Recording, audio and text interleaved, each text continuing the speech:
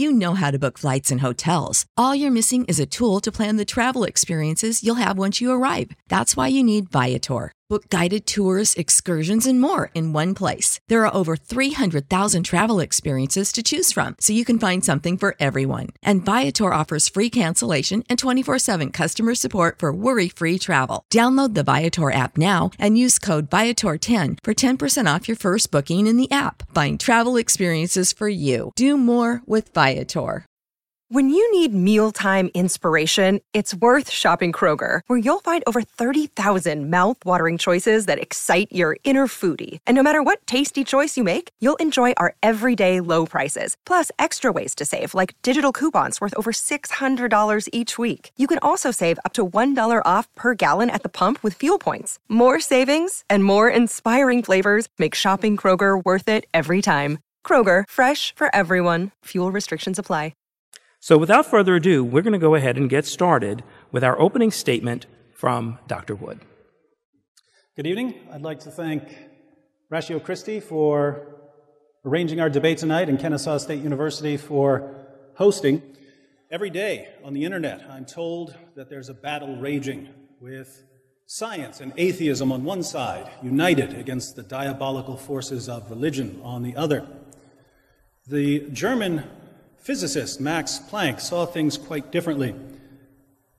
Planck, who won the Nobel Prize in Physics for his work on quantum theory, said this: "Religion and natural science are fighting a joint battle in an incessant, never-relaxing crusade against skepticism and against dogmatism, against disbelief and against superstition. And the rallying cry in this crusade has always been and always will be, on to God."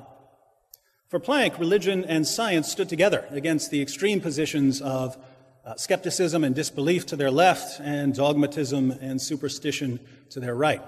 I'm glad to see that Planck's crusade continues here in the Peach State. I'd also like to thank Dr. Shermer for representing the forces of skepticism and disbelief this evening. I started reading Dr. Shermer's column in Scientific American back in 2002. The first installment I read was titled Shermer's Last Law. I finished reading it and thought to myself, brilliant, but wrong. Hope I get to debate this man one day and straighten him out. So thank you, Dr. Shermer, for making a 14-year dream come true. Now, on to God. There are dozens of arguments for the existence of God, but to keep things simple, I'll only be presenting one here in my opening statement. I'm somewhat reluctant to call theism a hypothesis because I think it functions differently from the way hypotheses typically function, but since theism is under investigation tonight, I'll call it a hypothesis for purposes of this debate. Treating theism as a hypothesis, my argument runs as follows. Premise 1. No hypothesis in history has more scientific confirmation than theism. As we'll see shortly, this is a tremendous understatement. Premise 2. No hypothesis in history has more scientific disconfirmation than atheism. This also is a tremendous understatement. Conclusion: if we have any respect whatsoever for science, we must accept theism and reject atheism. I call this argument the defibrillator, because it's shocking and may lead to revival. To the untrained mind, of course, the defibrillator may sound absurd. Some people, after all, have been raised to believe that science can function apart from theism. It never occurs to them to question what they've been taught, and so they now believe, by blind faith, that God is not necessary for science. If you're one of those people, prepare to be defibrillated. To begin, we need to draw a distinction between ordinary scientific hypotheses, little s, little h, and the scientific hypothesis, capital S, capital H. Ordinary scientific hypotheses are tentative claims about the world, usually based on some sort of observation, claims that are confirmed or disconfirmed as relevant evidence comes in. A hypothesis becomes much stronger if you not only find lots of confirming evidence, but also discover why the hypothesis is correct. So you notice a piece of copper conducts electricity, and you put together a scientific hypothesis. All copper conducts electricity. Then you test your hypothesis by getting different pieces of copper and seeing if they too conduct electricity. You find that they do. This supports your hypothesis. Then you ask why copper conducts electricity, and you discover that free electrons in copper can move through the metal, and this makes copper a good conductor.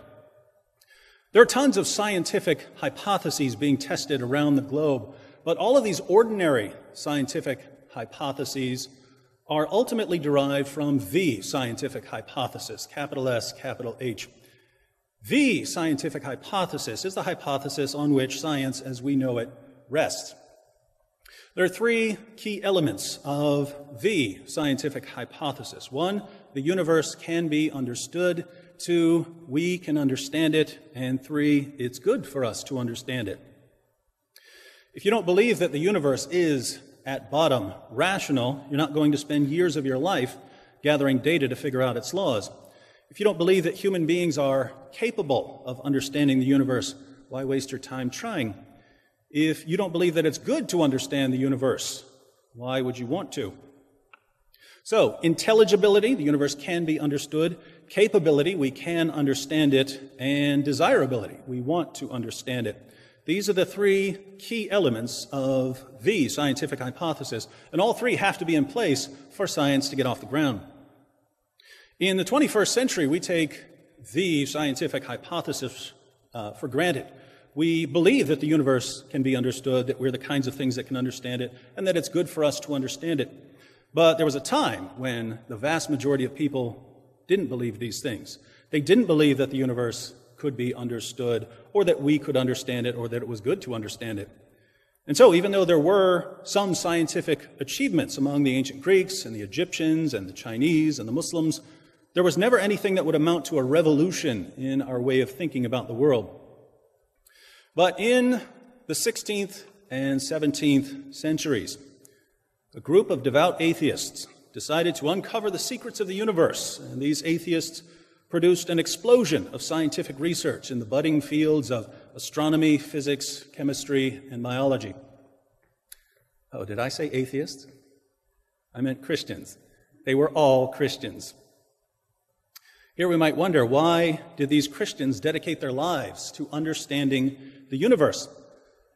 Let's ask them, and we'll allow them to answer from their own writings. It's time for Q&A with the pioneers of the scientific revolution. Here goes. First question. Nicholas Copernicus, the publication of your book on the revolutions of the heavenly spheres generally marks the beginning of the scientific revolution.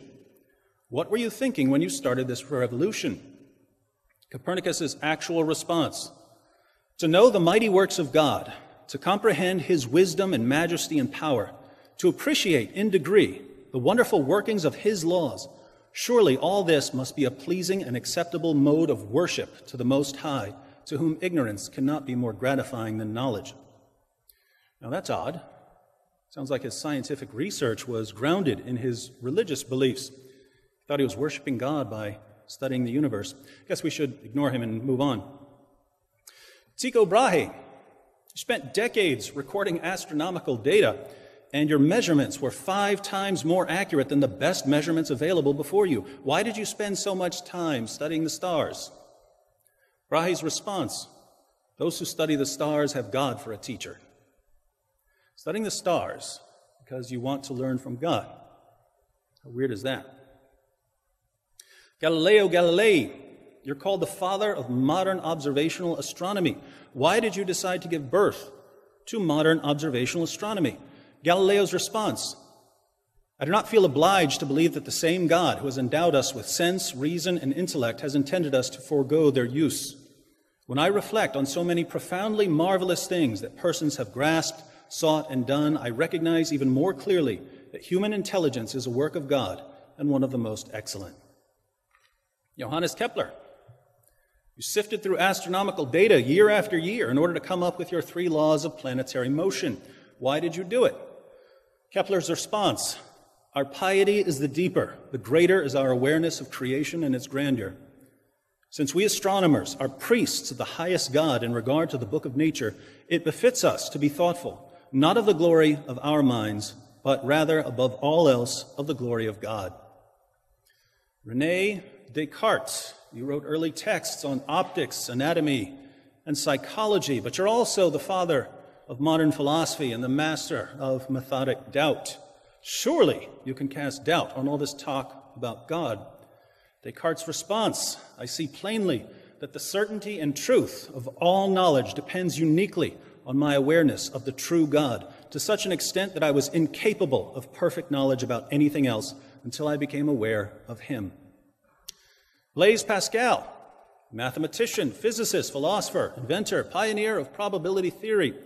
Aren't all these other scientists being unreasonable? Pascal's response, there are two kinds of people one can call reasonable: those who serve God with all their heart because they know him, and those who seek him with all their heart because they do not know him. Robert Boyle, father of modern chemistry, pioneer of the experimental method in science. What drove your research?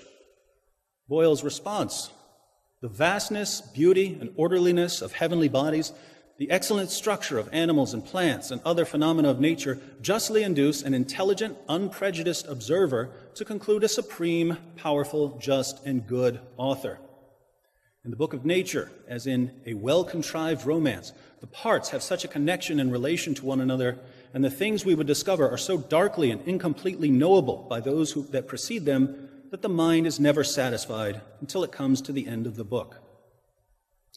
Antony von Leeuwenhoek, father of microbiology, you constructed such amazing microscopes that you were the first scientist to observe and describe microorganisms. Why did you want to see what eyes had never seen?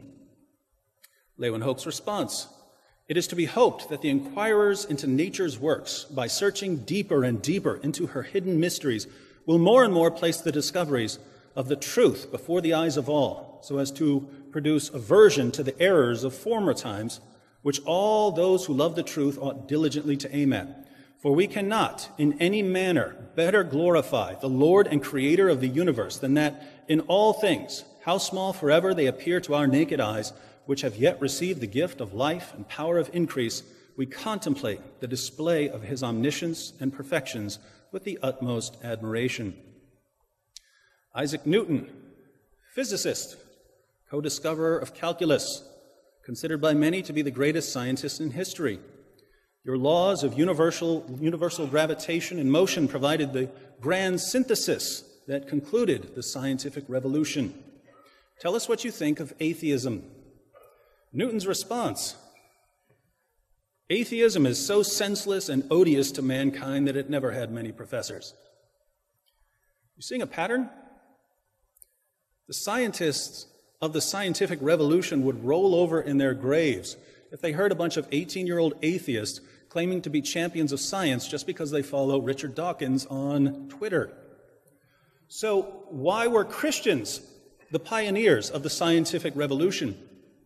Here, our atheist friends often insist that it was just dumb luck. Anyone could have done it. And if Europe had been filled with atheists, it would have happened even faster. But this is sheer nonsense. There were cultures and civilizations around the world. Plenty of people had the opportunity to study astronomy and physics and chemistry and biology. But these branches of science all took off at roughly the same time in one particular civilization. It only makes sense that we should ask, why? The problem is that when we ask the people who did it, why, they immediately start talking about their belief that the universe was created by a rational being, and that since human beings were created in the image of this rational being, we can understand the universe, and that by setting out to understand it, we're worshiping God. As for atheists thinking that they could have come up with science without Christians doing it for them, let's take a quick trip to Planet Reality. Atheists would have been the last people to ever start a scientific revolution.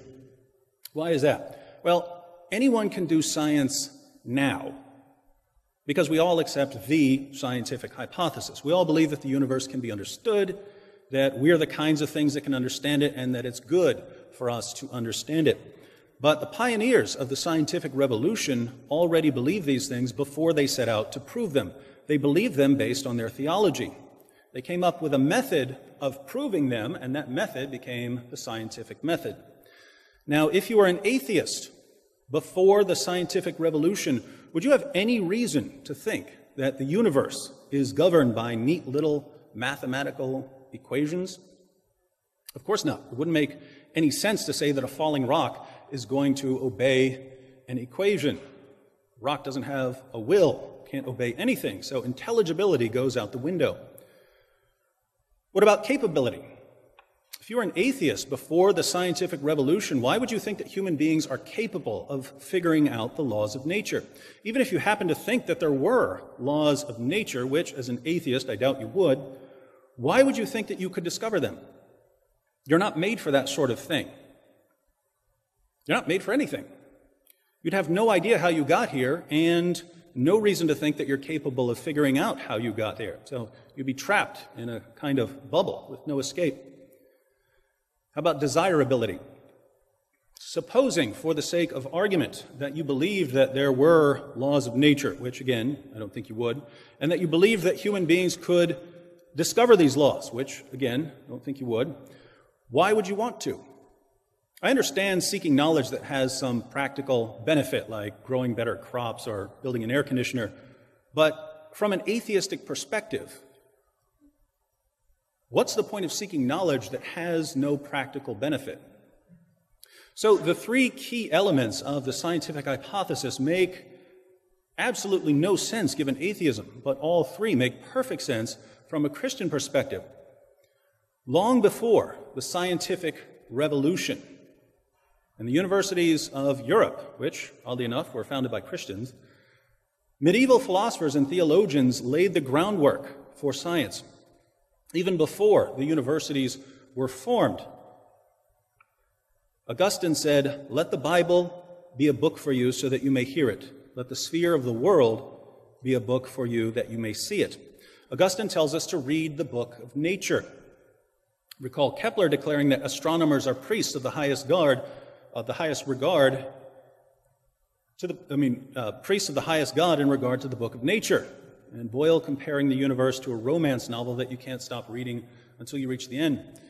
Thomas Aquinas argued, since human beings are said to be in the image of God by virtue of their having a nature that includes an intellect, such a nature is most in the image of God in virtue of being most able to imitate God. Only in rational creatures is there found a likeness of God, which counts as an image. As far as a likeness of the divine nature is concerned, rational creatures seem somehow to attain a representation of that type in virtue of imitating God, not only in this, that he is and lives, but especially in this, that he understands. We are created in the image of God. One of the main features of this image is that we have an intellect and we reflect God's understanding when we understand.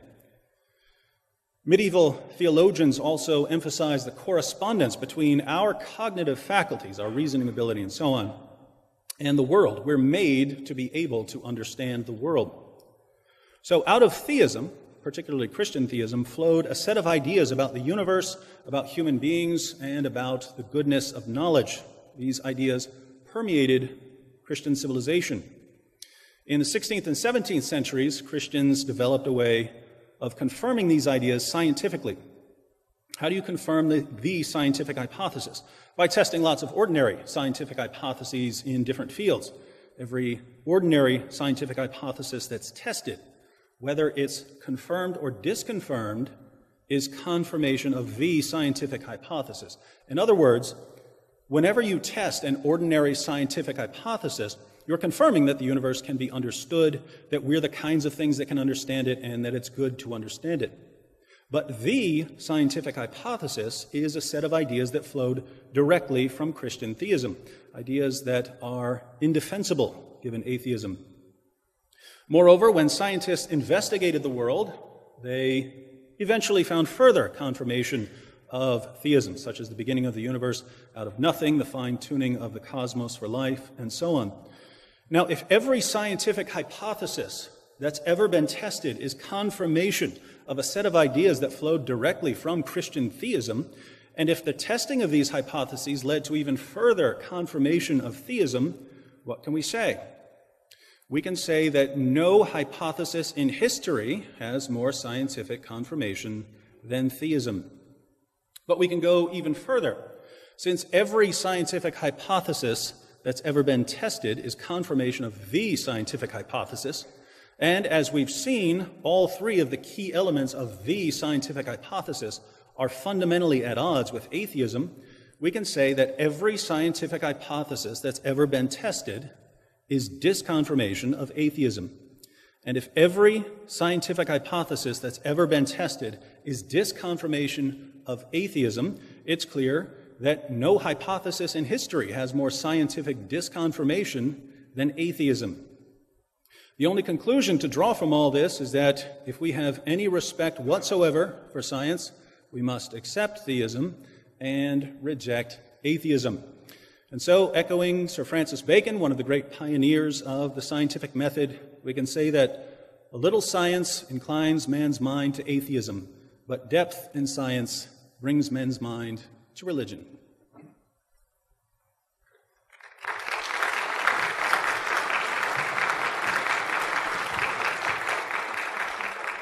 Thank you, Dr. Wood.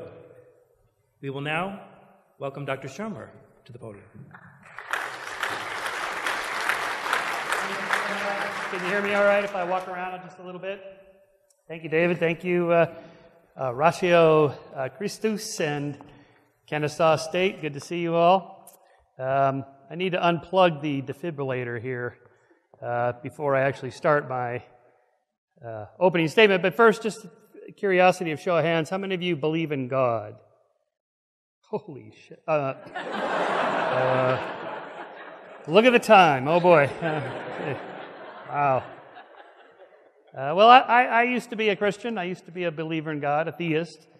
I was an evangelist. I went door to door, witnessing to people. We called it Amway with Bibles. And then later I became an atheist, a sort of a born-again atheist, and I went back to those same doors and take it all back. I was wrong.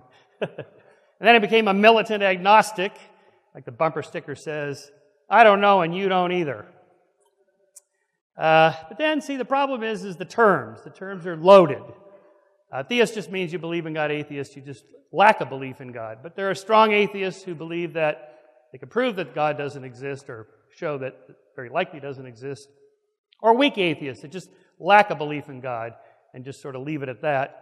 Agnostic is actually a term I used for a while. It was coined by Thomas Huxley in 1869 just to mean that God is unknowable in any scientific, rational sense. It's just an article of faith and nothing more. But then when I was on the Colbert Report, Stephen told me in the green room when he asked me about my religious beliefs that an agnostic is just an atheist without balls. So I thought, well, come on, Shermer. So, now I'm a skeptic because that's the name of my magazine. But really, it's just, I think it's very unlikely that there is a God. We can't prove that there is nothing. Can't prove a negative. But just follow a thought experiment here for a second. Over the last, say, about 10,000 years, humans have created about 10,000 different religions and about 1,000 different gods. What is the probability that Yahweh, the God that David believes in, is the one true God, and that Amun-Ra, Aphrodite, Apollo, Baal, Brahma, Ganesha, Isis, Mithras, Osiris, Shiva, Thor, Vishnu, Wotan, Zeus, and the other 986 gods are all false gods. Do I have any believers in any of the gods I just read off? I have one taker. Which one? Zeus, yes, all right. So, like me, the rest of you are all atheists. Some of us just go one God further. It's a pretty simple idea. That's the trend in the history of science, is to go in that direction. But even if David convinced you that the arguments are in favor of God's existence, this doesn't prove that Yahweh is the right God. It could be one of these other gods. If you decide that the reason and evidence points to a God, it could be one of these other gods.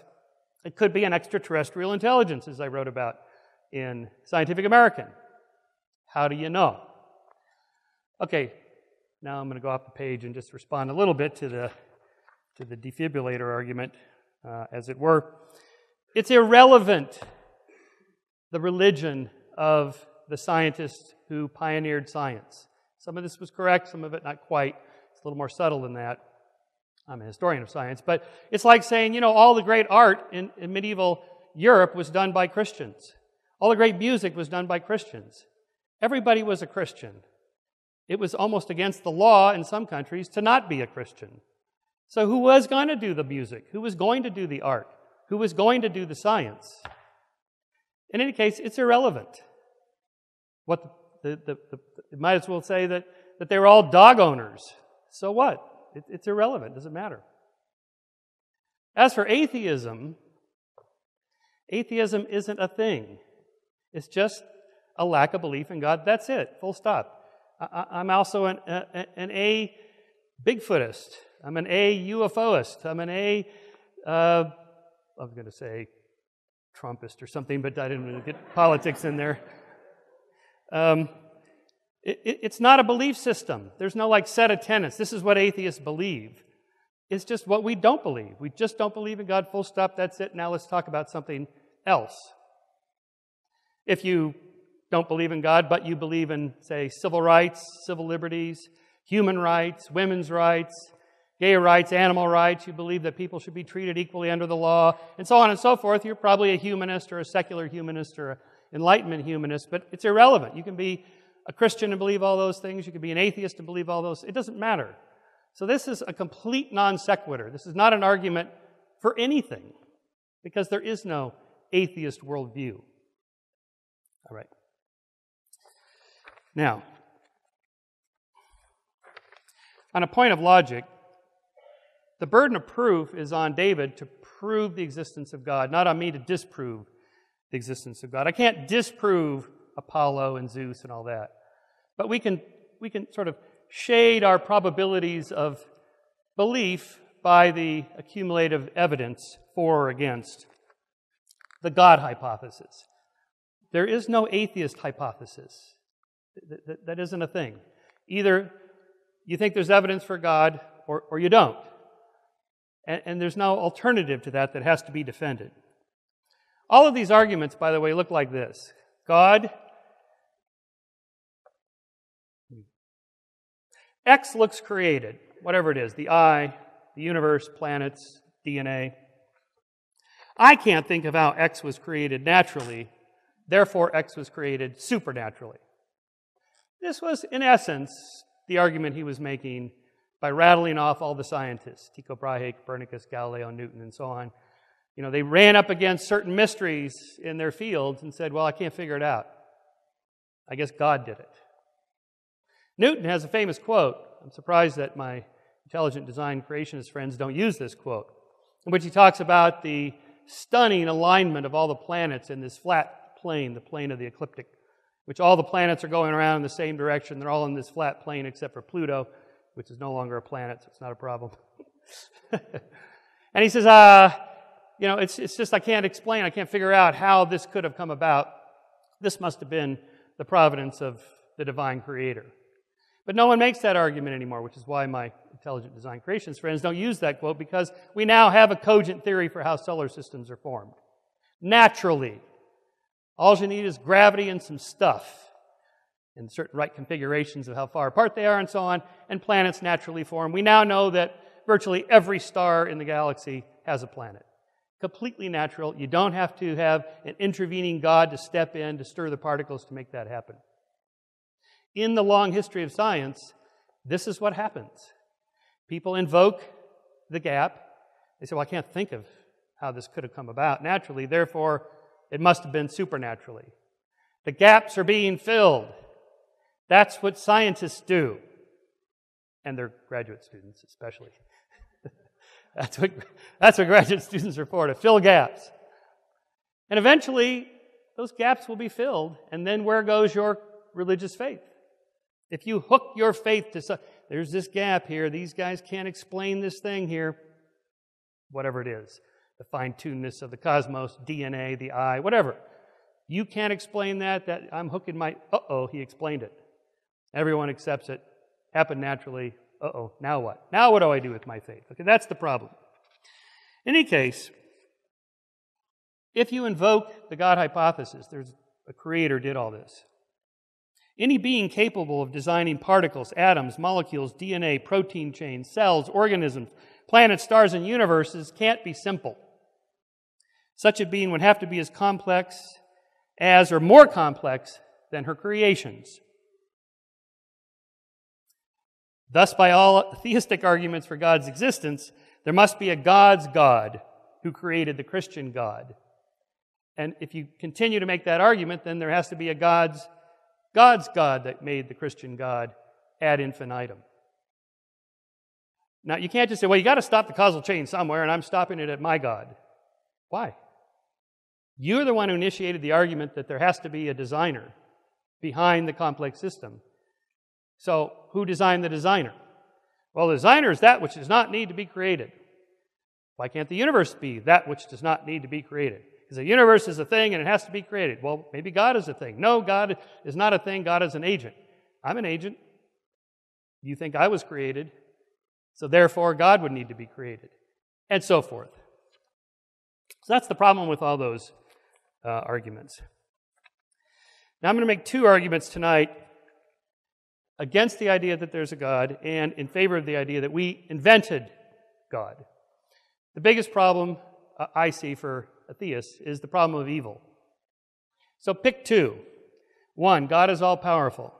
2, God is all good. 3, evil exists. You can have 2 of those. You can't have all 3.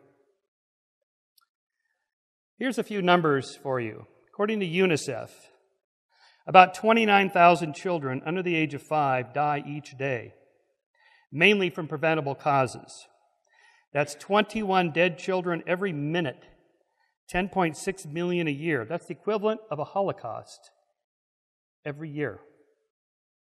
More than 70% of these 10.6 million children deaths every year are attributable to 6 causes: diarrhea, malaria, neonatal infection, pneumonia, preterm delivery, or lack of oxygen at birth. Science's response is, well, give them those things. Religion's response is, those are part of God's plan. Really? What kind of plan is that?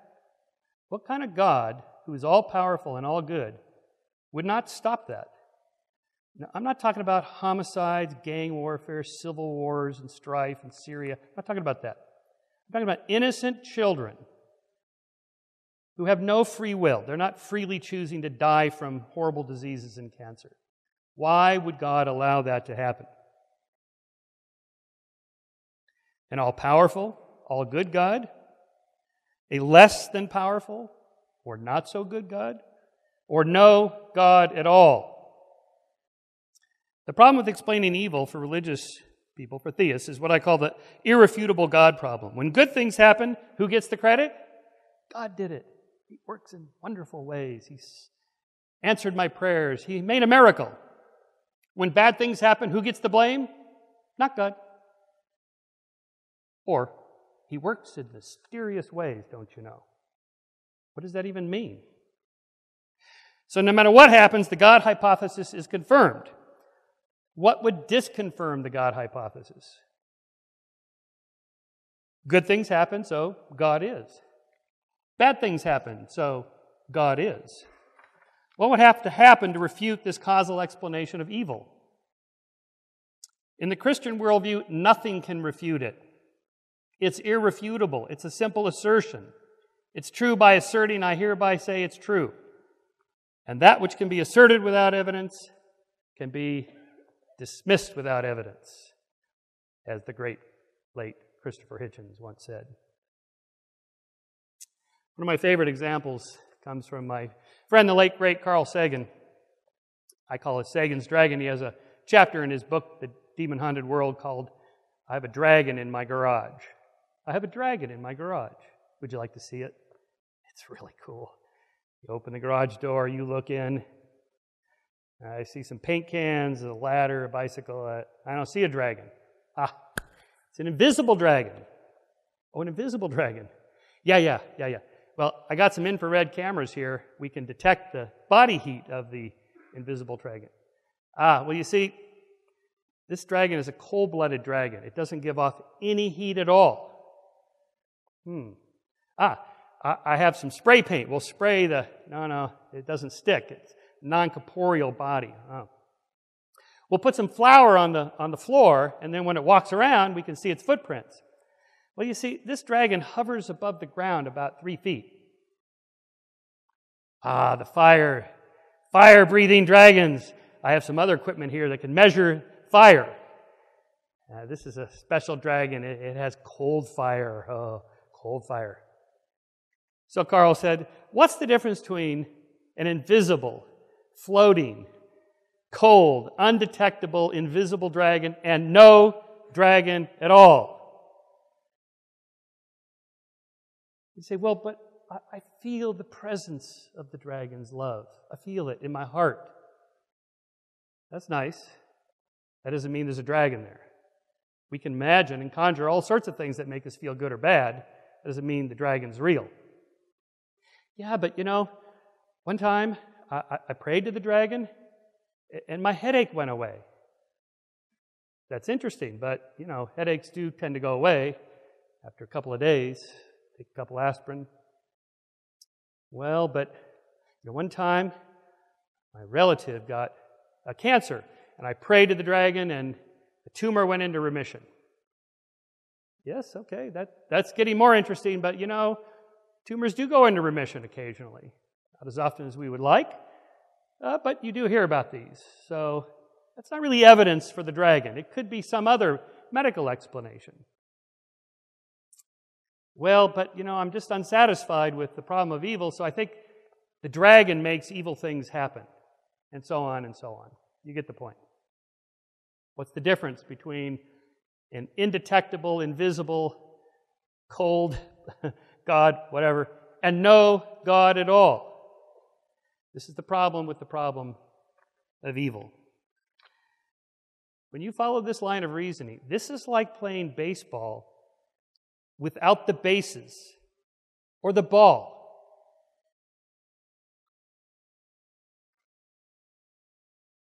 This is like what I call the witch theory of causality. If your theory of evil, if your explanation for storms and disasters, plagues and diseases and accidents is that women cavort late at night with demons, then you're either insane or you lived 500 years ago in Christian Europe when everybody believed in the witch theory of causality. This was the Christian theory of evil. Exodus 22:18, thou shalt not suffer a witch to live. Today, no one in their right mind believes this. There's not a Christian in this room that believes this nonsense. Why? Because science debunked the witch theory of causality, as it has been debunking all of these religious theories of causality. Because religion has no method of testing hypotheses. It's the invisible dragon and nothing more.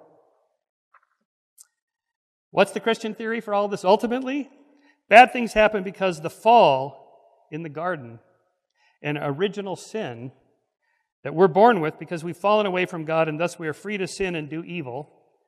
Yeah, but what about the children with the leukemia or the children dying? Well, God works in mysterious ways, don't you know? There's some reason for this. Just go back to those kids. Imagine you're a parent of one of these children who just dies right there. A preventable. God could have intervened at any moment, and He didn't. Why? What possible moral lesson are you supposed to draw from this?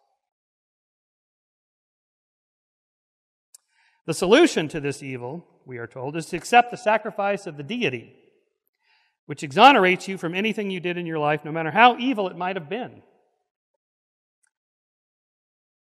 Just think about that. You could be a serial killer on death row in Texas and find Jesus.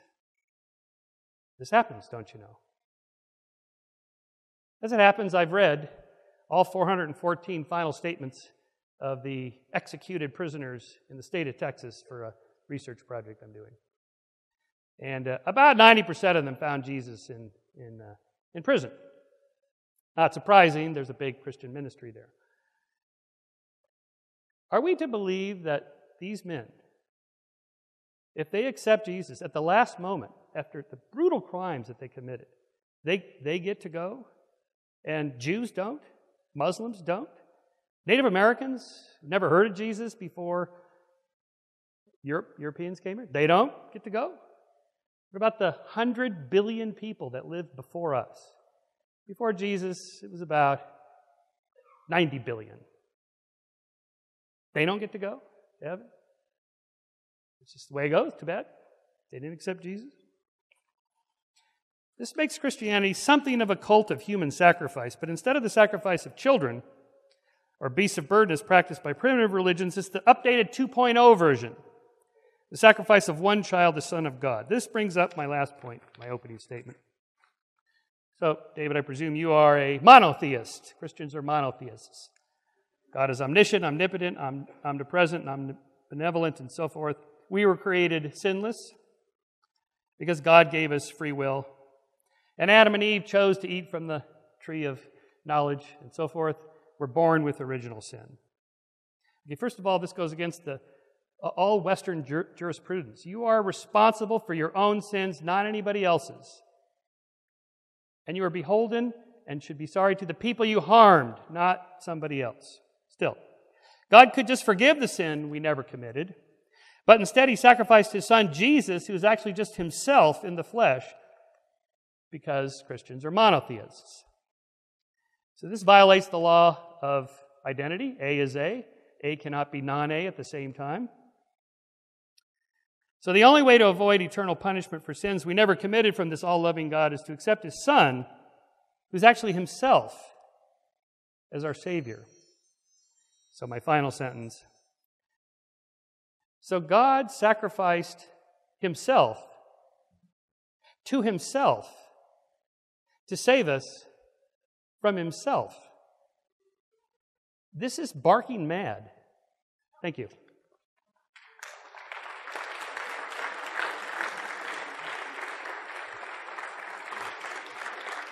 Okay, we will now go into our first round of rebuttals. And to start, Dr. Wood.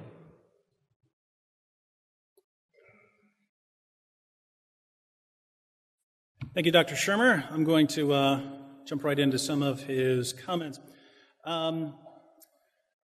He began by pointing out that we all reject most gods and that atheists just go one God further. There's a problem with that. We were already down to one, right? And well, some people just go one God further. Well, there's a world of difference between one and none. Here's a podium. Let's suppose we try to understand how this podium got here, and some of you believe that many people got together and built the podium, and that would be polypodium builderism. And others say, no, just get one good podium builder, then that's it. We'll call that monopodium builderism. And then you've got the atheist who says there was no podium builder, the podium just is. And we say, well, that's absurd. And the response from the atheist, it seems, is, well, you rejected all those other podium builders. I just went one more than you. Yeah, but we were already down to one. And in going from 1 to 0, you go from common sense to nonsense. He says atheists just don't believe in God, defines atheism negatively. But before that, he acknowledged that there are different definitions of atheism. I find this one kind of odd, though. It's like saying, hey, I'm a vegetarian. I just go, we're all vegetarians with respect to elephant meat and tiger meat and gorilla meat and so on. We just go a few meats further than the rest of us. We're not claiming anything by claiming to be vegetarians. We're all vegetarians with respect to most meats. Well, if you're not a vegetarian, then you're just not a vegetarian, right? It doesn't matter what meats you don't eat. It's kind of, do you eat meat at all? And so the idea that, atheists just don't believe in God, that is a position. You see, when you tell me that you're a vegetarian, you're not just telling me that you don't eat meat. You're telling me that whatever you consume to keep alive comes from elsewhere. You've told me something positive. And likewise, if you say that you're an atheist, yes, you're denying gods, but you are telling me something positive. You're telling me whatever you're going to use to explain the world or anything else is coming from elsewhere, and it's the elsewhere that we investigate. Dr. Shermer said, well, if God were proven, it could be any God, could be an extraterrestrial. I would disagree with the extraterrestrial. If you're talking about an alien or something, we're talking about the origin of the universe and the fine-tuning of the cosmos, then you'd be talking about an alien outside of the universe, and I'm not sure that's what most of us mean by alien. But he said if God were proven, it could be any God. Well, for purposes of this debate, of course. But if any God existed, that would be affirmed. That would be the affirmative statement have been affirmed, right? And atheism would have been refuted. He said that the religion of the pioneers of the scientific revolution is irrelevant. Now, if I were just doing this as an appeal to authority and saying, hey, look, lots of people believe in God, that would be absolutely ridiculous, because you can point to lots of atheists who are scientists and so on. That's not what my argument was. My argument was there were tons of civilizations, tons of cultures down through history, and these guys didn't just conveniently happen to be the ones who came up with science. Their views on the world and what they are and the importance of knowledge and their ability to find this knowledge came out of their theology. These came out of the medieval schools. And they found a method of going out and testing them. And so this was, in a sense, one massive hypothesis proposed and tested and confirmed. But the core beliefs that led them to go out and do this research were grounded in Christian theism. So how is that irrelevant? Right? It's one mass. It's like saying any hypothesis you come up with and you go out and you test it and you prove someone, but it's irrelevant. It's not irrelevant. It's grounded in their ideas. It wasn't just, hey, these people happen to be ones that stumbled upon a rock one day. Their ideas led them to certain conclusions about the world. They tested them and they were confirmed. He said that in the olden days, God was used to fill gaps, but the gaps are being filled by science. Interestingly, all the earliest people who put forward this God of the gaps criticism were Christians who were criticizing other Christians for focusing on the gaps. They were telling them God is the God of all knowledge. In other words, basically everything I was saying in my opening statement. I didn't appeal to any gaps. So Henry Drummond, for instance, who was a Scottish Christian evangelist, biologist, member of the Royal Society of Edinburgh, in his book, The Ascent of Man, writes, there are reverent minds who ceaselessly scan the fields of nature and the books of science in search of gaps which they will fill up with God. And if God lived in gaps, what view of nature or truth is theirs whose interest in science is not in what it can explain, but in what it cannot? Whose quest is ignorance, not knowledge, whose daily dread is that the cloud may lift, and who, as darkness melts from this field or from that, begin to tremble for the place of his abode. What needs altering in such finely jealous souls is at once their view of nature and of God. Nature is God's writing and can only tell the truth. God is light, and in him is no darkness at all. So, Christians come up with science, and then other Christians go for God of the gaps types arguments, and then other Christians criticize that God of the gaps type reasoning, and atheists claim that this is their criticism of these types of arguments. This is a criticism put forward by Christians to criticize the idea that we focus on the gaps and not all of knowledge. So for Drummond, and Bonhoeffer argued the same thing, Coulson argued the same thing, they're pointing out that God is the God of all knowledge, and that it's what we know. It's what we know that affirms God's existence, not what we don't know. He dismisses the design argument by asking who designed the designer. I didn't use that, but I think this is a bad criticism of arguments from design. So if you had taken an argument from design, something like, an argument from DNA or something like that, that the most sophisticated information storage system in the universe happens to be inside your cells, and wouldn't it be amazing how amazing would it be if that just came about by some natural process? I mean, the information storage system in DNA makes the information storage system in my laptop look like a complete joke. So, wouldn't it boggle your mind if that happened by natural means? And the response is, well, if that requires a designer, then who designed the designer?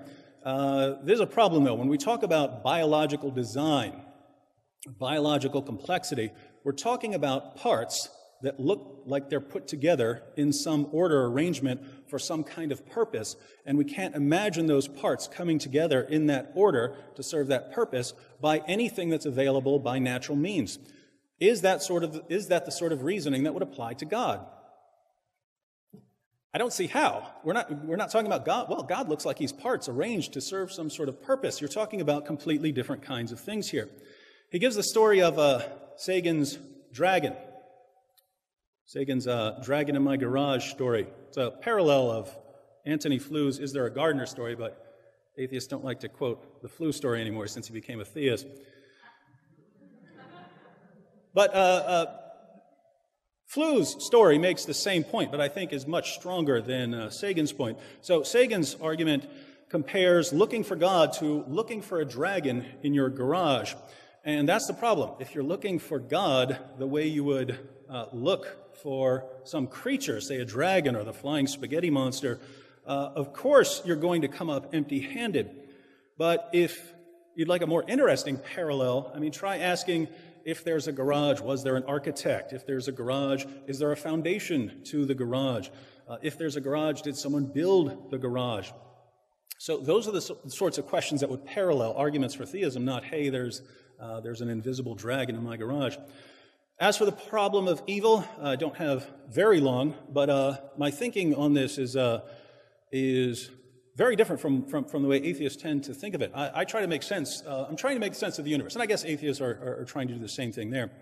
But in doing that, as I went back to my my opening statement, if my argument wasn't clear, there are people historically who came up with a new way of doing things that was drawn from their worldview, and they were proven to be right about some things that would be very amazing if we didn't believe them already. Right? We all believe them already, so it's nothing surprising to us. We all believe them, whether we're atheists or Christians or whatever, because they prove them to be true. But before they prove them to be true, they believed them. They believed them when they set out, when they launched the scientific revolution. And so I'm looking at how we make sense of the universe, and people who came up with these views, going out and proving them and defending them, I have to say that is very amazing that they took these ideas and they turned out to be right when they were tested. So I look at them and I say, they make sense of a lot of things. That makes sense of why there are neat little mathematical equations at the bottom of reality. That makes sense from a Christian perspective.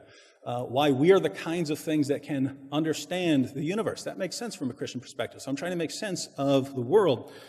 And the response is, well, why is there so much suffering? Even here, if I'm even trying to make sense of the objection, as he pointed out, there are people offer explanations, theodicies, and God does it for this or that, or religious explanation because of the fall or because of sin or something like that. Taking a step back from that, I can't even understand the criticism unless we have a moral law that we're all agreeing to somehow, unless we believe that there is a moral standard that we all must adhere to. Think about what the atheist is saying in these types of arguments. They're saying, hey, here's a moral standard that I am aware of that even God must adhere to. Does that make any sense whatsoever from an atheistic perspective? To say that that there is a moral standard that if God existed, he would be bound to, and two, that you have access to that moral law. This is very similar to the situation in science, where people are making all sorts of amazing claims about the universe, but they make sense on Christianity. They make absolutely no sense on atheism. And that's why Christians can discuss the problem of evil and offer theodicies and explanations and so on. And it makes sense to do that from within our worldview. But once you step outside of that, where you have no moral standard that you could possibly defend, now these things all break down, and we're left with nothing that makes sense. Apart from that, he offered some criticisms of Christianity. Well, Christians find Jesus in prison. I was in jail, by the way, when I became a Christian. What about all the other religions Christianity has? What about all these other religions? Is this really fair? Those don't seem to be on the topic, does God exist? And so if Dr. Shermer would like to debate whether Christianity is true, I'd be happy to debate that at a future date. Right now, certainly say God exists.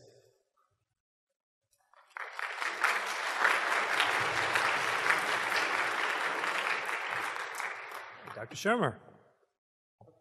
Here we go. So I got to come back and hit this atheism thing again.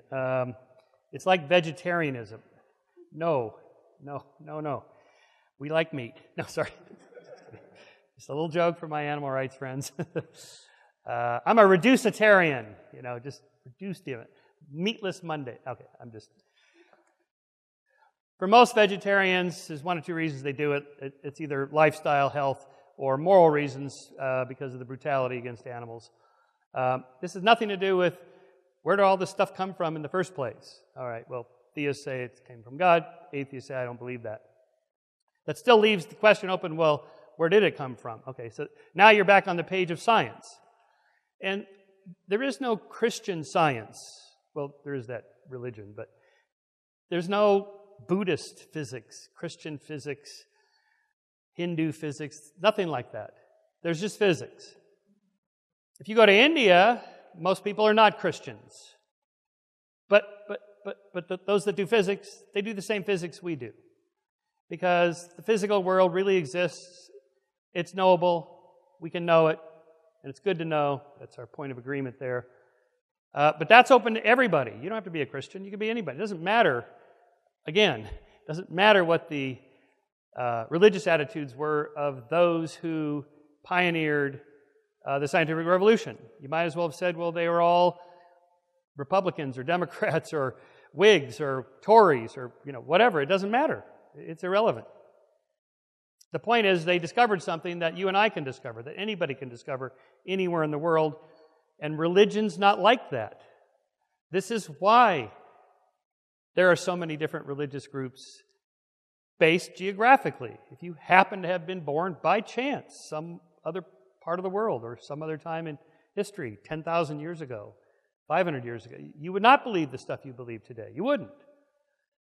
But science is not like that. We know that physics works the same way on the other side of the galaxy and probably on the other side of the universe. For example, my friend Deepak Chopra is a Buddhist, sort of. He hails from the Eastern wisdom traditions, a little bit of Buddhism, Hinduism, Taoism. He loves science.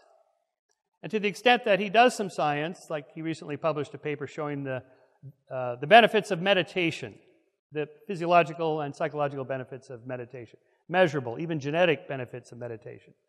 Okay, this has nothing to do with his Buddhism. His Buddhism led him to meditate because it works for him, and it got him interested in studying meditation, but meditation either works or it doesn't. It doesn't matter what your religion is. Irrelevant. I'm just trying to come at this different ways. All right, things look designed. They look purposeful. Yes, that's right. Because that's how nature's laws operate. And until Darwin, we didn't have an explanation for why wings look like they're designed to fly and eyes look like they're designed to see. It was Darwin that gave us a bottom-up mechanism that shows, through natural selection, how these complex organs can come about through simpler gradations, simpler structures through gradated change over long periods of time. How long? Hundreds of millions, even billions of years. That's enough. That's enough time. So it's okay to say, yeah, the eyes were designed to see. Yes, that's true. The design is nature. Now, if you want to say, well, I think God uses natural selection to create complex life, just like God uses gravity to create solar systems, fine. I don't have a big beef about that. Those are just words we're using. Ultimately, we don't have an explanation for why the laws of nature are exactly the way they are. We have half a dozen interesting theories about this, but that's still one of those great open questions that maybe one of you graduate students will figure out. As for the Dragon's garage builder, well, we can film the garage being built by the garage builders. We have lots of examples of artifice makers. They're called artisans. It's us, people. We can see that. There's nothing like that for the universe. You say, well, I think God did it. Okay, where's the empirical evidence for that? Well, I can see his works. I know you can see the works. I can see the garage, but I know who made the garage. We can film it being made. We can call up the construction company and ask for the blueprints. Did you make this garage? Yeah, bring the blueprints. Okay, there we go. There's nothing like that for theists. It's all this, but I just kind of feel like there just has to be, gosh darn it, there has to be an explanation for this. I'm not satisfied with I don't know, and no one knows. There's got to be an answer. No, there doesn't have to be an answer. It's okay to say, I don't know. Where'd the universe come? I don't know. I don't know where it came from. Might have been quantum fluctuations in the quantum foam. It might have been colliding brains of different universes. Might have been collapsing black holes that trigger a Big Bang explosion. I'm just rattling off a few of these hypotheses that are put forth by cosmologists that have not been confirmed yet. These are just ideas we have that can be tested. But in all cases, in science, it's always okay to just say, let's work on that problem some more. Before we leap to the supernatural, let's look to see what we have in the natural world first. Science is only a few centuries old. We have a long ways to go to understand nature. Just barely there, just scraping by. And those gaps will be filled. Ultimately, this is what we do. We fill gaps. Again, repeating myself on that. But even if you said, well, okay, I really think there's a supernatural being out there, outside of space and time, and that's why, like the dragon, it's not measurable. Okay, if it's supernatural, if it's not measurable, how do you know it's there? And you can't just say, well, I feel it in my heart, or it just seems like there should be, or one of these logical sequences of infinite regress and that sort of thing. No. We need actual some empirical evidence. So this is why I could back up a little bit on the extraterrestrial intelligence hypothesis. My last law, I call it my last law because I don't believe in naming laws after yourself. So the first shall be last and the last shall be first. So Shermer's last law is just a tongue-in-cheek. It's not even original to me. It's an old sci-fi idea that any sufficiently advanced extraterrestrial intelligence is indistinguishable from God. Of course, I got the idea from Asimov's 3 laws. The third one, any sufficiently advanced technology is indistinguishable from magic. So just walk you through that for a second. There's a guy who's a quadriplegic, and he has a chip in his motor cortex yoked to his computer, and he can just think thoughts, and he moves the computer cursor. He can play games, he can answer emails, he can type, and so forth. If you didn't know he had a chip in his brain, it would look like telekinesis, like these psychic powers. But once you know that there's a chip there, you go, oh, I know the technology. Any sufficiently advanced technology looks like magic. Okay. So imagine how far our technology and science will be, not in 50 years, which is surely going to be impressive. Just go back 50 years and look what we have. Now take that out another 50, or 500, or 5,000 years. Or take it out 50,000 years or 500,000 years of cultural, technological progress.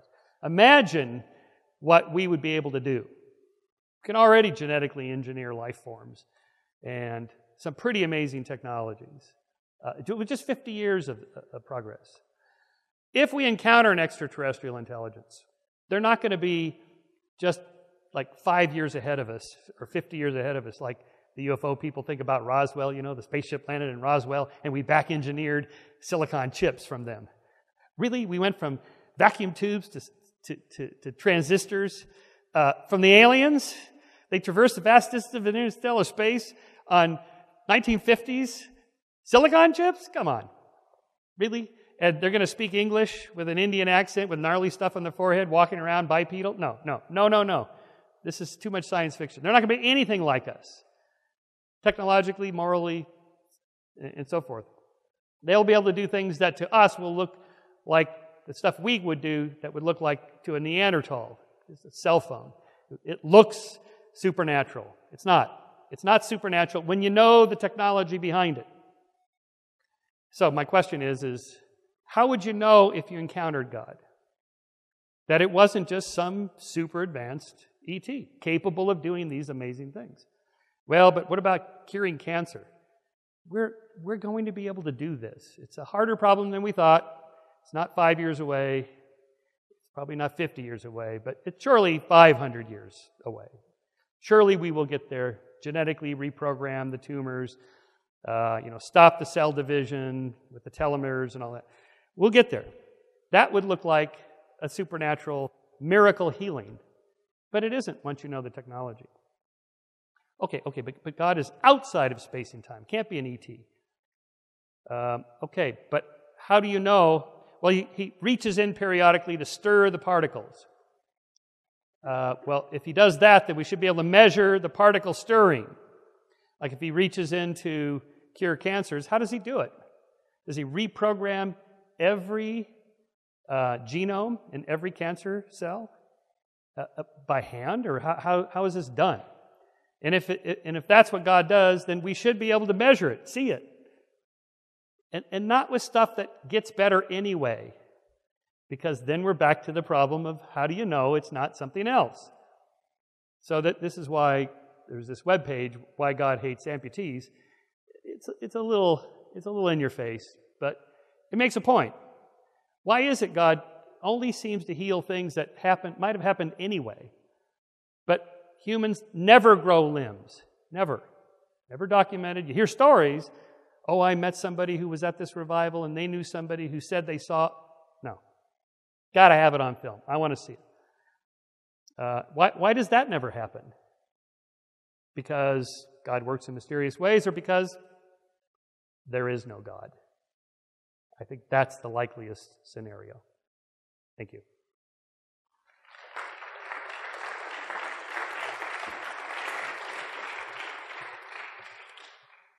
Okay, we're going to move into our second rebuttal.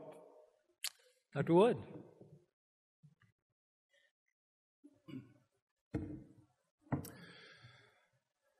Thank you again, Dr. Shermer. He again says that the religion of the pioneers of the scientific revolution is irrelevant. He says it's like saying, well, they were Republican or some other irrelevant detail. No, it's not. If someone's claims about the universe flowed directly from the fact that they were Republican, and then they went out and tested these claims, and they were claims that the general population of the world would have rejected, and that Republicans were the only ones putting forward these claims, and then they went out and tested them, and they were confirmed, well, that would be a parallel, but these two cases aren't parallel. Christians, because of their theology, came up with certain claims about the world.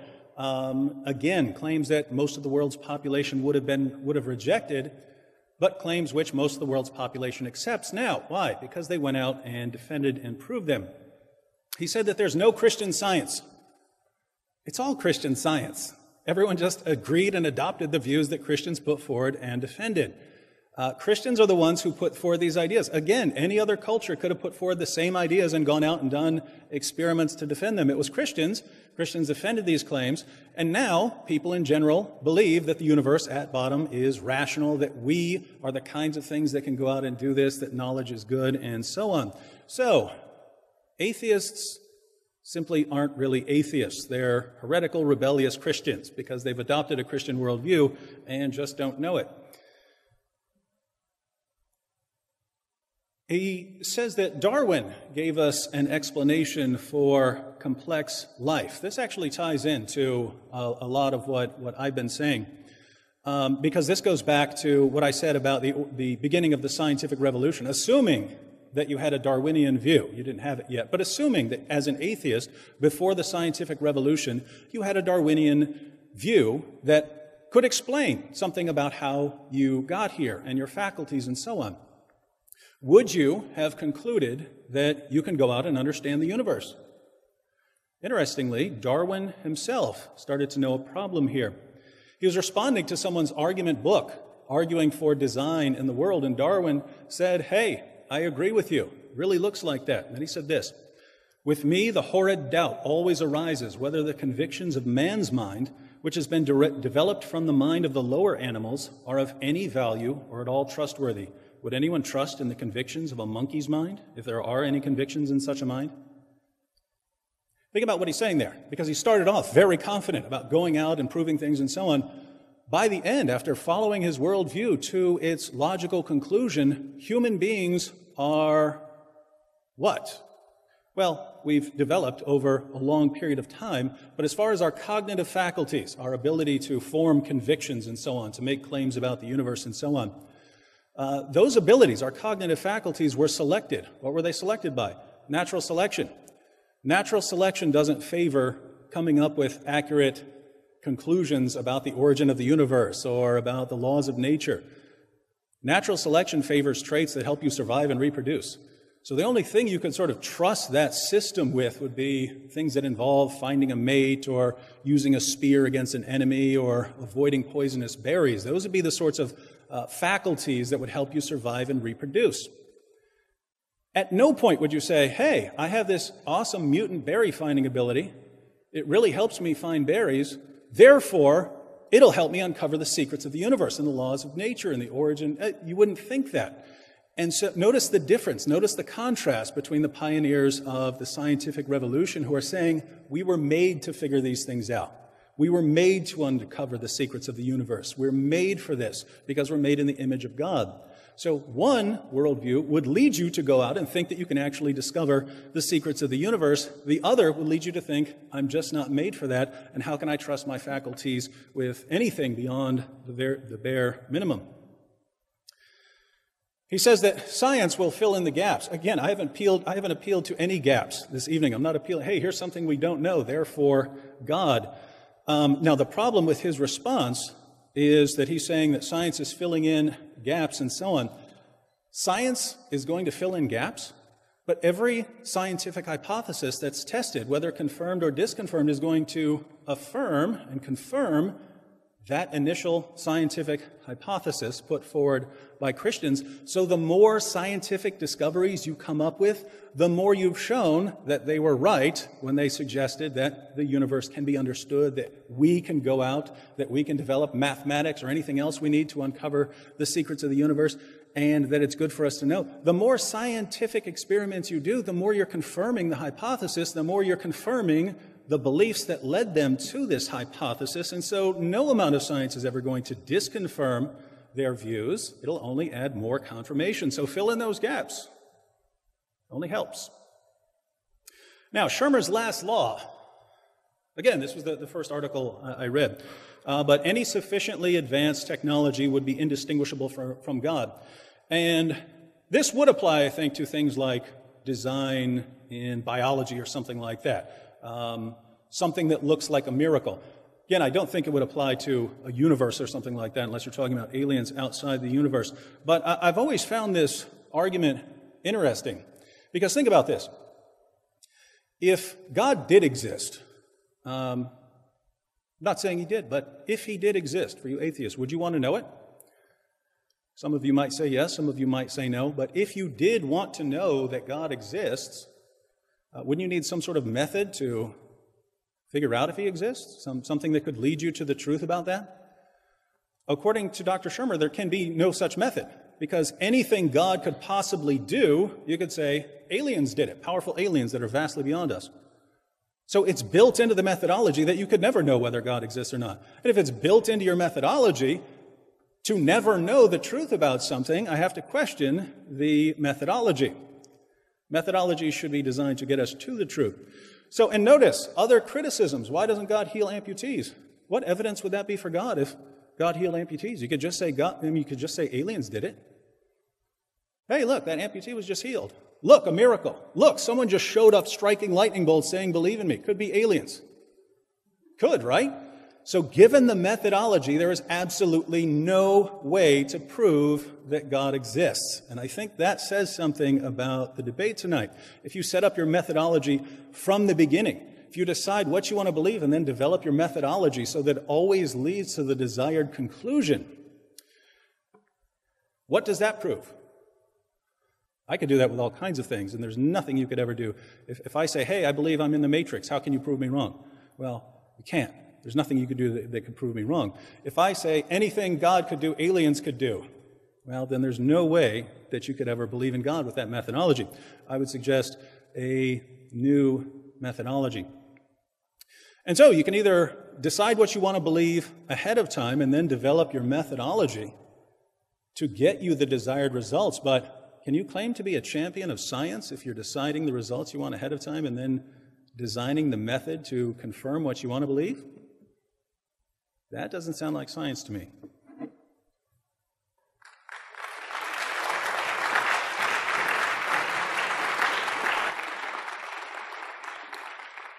Dr. Schomer, your rebuttal. Okay. Thank you. There are arguments that natural selection would not have designed our senses to give us an accurate picture of the world, only to survive long enough to leave behind offspring and so forth. And that's a legitimate theory. There's a guy named Donald Hoffman at UC Irvine who proffers this idea. But I disagree. I wrote skeptically of that because how is it we're able to, say, get spacecraft to Mars? Because there really is a reality, and we really are improving our capability of measuring that reality, detecting that reality, predicting that reality. And that would not be the case if we did not have the senses to really be able to do that. Not perfectly. And this gets me to the second point, that we're made in God's image. What does that mean? I mean, of course, it doesn't mean, bipedal primate, obviously. Well, what does it mean? Well, a rational being. Yeah, well, we're not very rational. Most of the time, we're pretty irrational. I mean, I write about this for a living every month in Scientific American. Here's the next way we deceive ourselves, we're fooled, confirmation bias and motivated reasoning and hindsight bias and all the different ways that illusions and magicians fool us and so on. We're not very godlike at all. So what does that mean? We have the capacity to do some reasoning. Okay, yeah, we do. That doesn't sound very godlike to me. Not to mention our emotions. This is sort of a different subject. Old Testament Yahweh is not a very pleasant fellow. He was a jealous God. It says right there in the Ten Commandments, I am your God, a jealous God. Jealousy. I know people that have gotten over jealousy. I mean, come on, really? This is a characteristic of God. We're made in this image? All right, this is a word, God, that we use to fill in gaps. I don't have an explanation. I don't know. God. It's just a word. We don't really know what that means. It's just I've hit an epistemological wall. I can't go any further. Ontologically speaking, I don't know what the reality is beyond my epistemological wall, so we'll just throw that into the realm of the supernatural.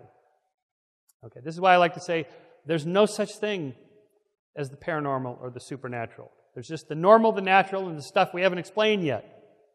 It's like the witches' theory of causality. We replaced that. We debunked it. We replaced it with meteorology, germ theory of disease, and so on. And that's the fate of the supernatural and the paranormal. It just gives way to the natural and the normal. Or it just goes away because the so-called mysteries end up not being mysteries at all. They were pseudo-mysteries.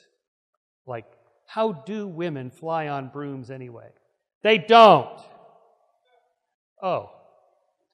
So I don't have to explain it. No, you don't have to. We don't need some physics of broom flying. Except in Harry Potter, apparently. It's a little bit like when cosmologists talk about dark matter and dark energy. Those are just linguistic placeholders. They're just words because we have to speak to one another to communicate what we're doing. So we're going to call it that for now until we figure out what it is. We know it's there because the rotation of galaxies, the structure of galaxies, the accelerating expansion of the universe. We know there's something there. We're going to call it dark energy and dark matter. But cosmologists don't mean that as an explanation. That's the answer. Those are just words we use to say, this is what we're calling it for now. Now let's get to work and see if we can figure out what it is this stuff is. What is this dark matter energy? What is this dark matter? We don't know. Again, half a dozen theories. You can work on it, so forth. But for the theist, God, the Word, is the equivalent of dark energy, dark matter, but stopping the search there. It's like, that's it. That's my answer. That's not an answer. It's just a word. What is it that this God is like? What does He do? How does He do it? God creates universes. How? Does he use collapsing black holes to a singularity to spark another Big Bang explosion? Does he cause brains from separate universes to collide with one another, and that creates a new universe? That's just an engineering feat. Or if he cures cancer, how does he do it? Inquiring minds want to know. So we have to be careful when we throw these words out. What do you mean exactly? God created in His image. What does this mean? Scientists have very specific meanings of terms. And the terms change because we get better at explaining what the actual causal underlying mechanism is. That is what science does. So, in a way, yes, David, I don't think the God you're thinking of is detectable by science. I don't think there's some experiment we're going to run, some clever set of arguments that'll be presented tonight or some other night, and yes, that's it. The scales have fallen from my eyes. I don't think that's going to happen. Believe me, I've been looking since I was a teenager. And I don't think it's possible. For the same reason, I don't think the paranormal... Let's go back to the paranormal for a second. The guy with the chip in the brain. Okay, so say there's no chip in the brain. Let's say it turns out that people really can read each other's minds. Because it has something to do, this is an actual theory, has something to do with the microtubules inside the neurons inside your brain.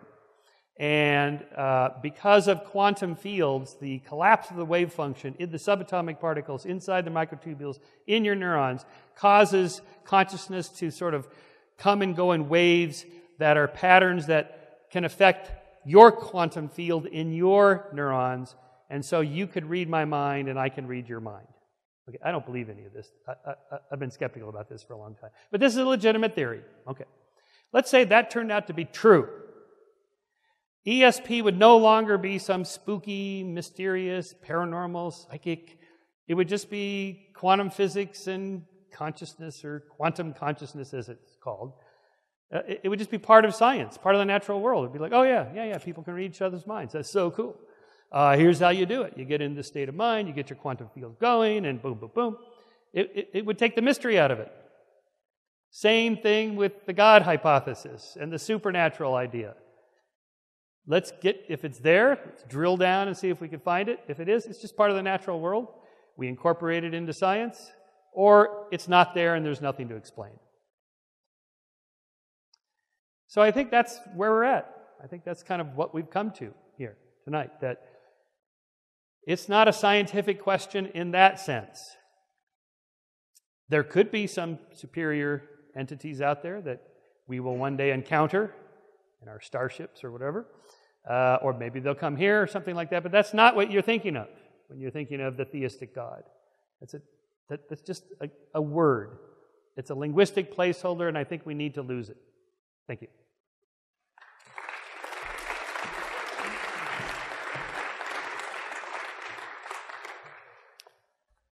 Okay, we will now have 10 minutes of crossfire with each of our debaters having 1 minute. And we are going to start with Dr. Wood. 1 second, just let me get the timer. You want to sit here? We're doing 10 minutes, and then we just have to make sure we switch at the end of each minute very quickly.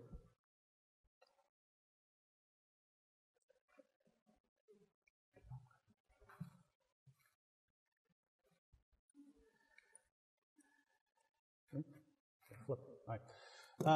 Dr. Shermer, I'm still concerned about this Shermer's last law. On the one hand, you keep saying, don't break that law. Hey, we need to, if God exists, we need to find Him. We need to figure out how God does things. We need to figure out how the explanation works. We need to figure out how He solves these problems and so on. But on the other hand, you're saying that advanced aliens would be indistinguishable from God, and if they're indistinguishable, then God would be indistinguishable from aliens.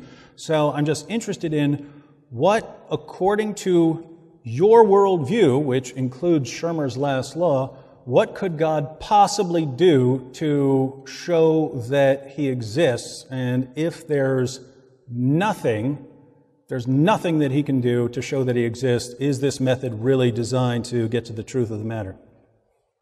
A large cash deposit in my name in a Swiss bank. I have the routing number here, just in case, because I've been asked this before. And the amount, I think 10 million would do it.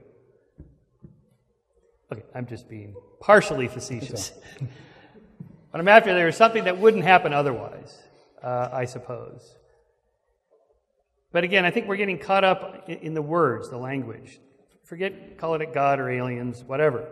Just, is there some advanced intelligence? A designer, call it whatever you want. Maybe. How do we know? Our methodology is actually pretty good for finding out. Since I mentioned Sagan, the SETI program has algorithms that they grind through of signals coming from space to determine if it's random noise or if it's a signal. All right, my minute. Now, jokingly, of course, a large cash deposit in the bank. Now, of course, this could easily be explained by aliens. And then the only example, the serious answer you gave was something that wouldn't happen otherwise. Like the limb, growing a limb. And then we shifted to some sort of higher intelligence. Now, notice this. It's over and over again in this debate. It's been, hey, if God exists, then where's the evidence, and why can't we find the evidence? And hey, we should be skeptical and demand evidence and so on. But when we ask, what evidence could God possibly give in any possible world that would count as evidence for the existence of God? The answer is something that wouldn't happen otherwise. But something that wouldn't happen otherwise, according to Schirmer's last law, could be explained by aliens. So once again, we're left with a methodology that can't possibly investigate this matter. Yep. Well, amphibians can grow new limbs. Why can't your God do it? Okay. That would be an example.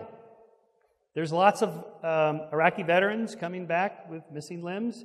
Most of them are Christian. Most of them have Christian families who pray for them. How come that never happens? And who gets the blame? Not God. Why not? So that's a flawed methodology that can never get us to an answer. Bad things happen or good things happen. Either way, God gets the credit but not the blame. So that's the deeper flaw there. In terms of evidence all facetiousness aside, what do you mean by God? Again, if it's just something that the stars are written in the sky, Schirmer, I'm here. Okay, that will get my attention. However, I have seen Copperfield and Penn and Teller do some pretty amazing things with magic that I'm not sure that it could be discerned as supernatural, given the power of illusions and magic and our brain's ability to be fooled. All right, I got a couple extra seconds here. Here again, because I'm very concerned with methodology. If we are trying to determine the existence of X, where X can be wildly different, if we're trying to determine whether there's some sort of planet past Neptune or something like that, if we're trying to figure this out, it helps to have a method that can investigate the question. If you're talking about something less physical, if you're talking about something like laws of nature or logical truths or something like that, it helps to have some sort of method in place to determine these kinds of things. If we're debating the existence of God, there should be some sort of method to determine whether God exists. And here again, why can't amputees grow new limbs? How would you say that's God and not aliens doing it? So we're back to this issue of God can do absolutely nothing to prove his existence. Oh, look, we concluded that he doesn't exist. Well, that's a big surprise. 20 more seconds on your next minute. Over. No, I started at 45. I started at 5:45. We're just having an exchange here. It's okay. We don't have to. Okay. I'm not okay, let's just keep it in general. That's all right. Whatever. We're not greedy. Well, what would you? How would you tell the difference between, say, you prayed for somebody, and let's say they had cancer and the cancer went away, and you know that sometimes cancers do go away, regardless of whether they're prayed for or not, and so on.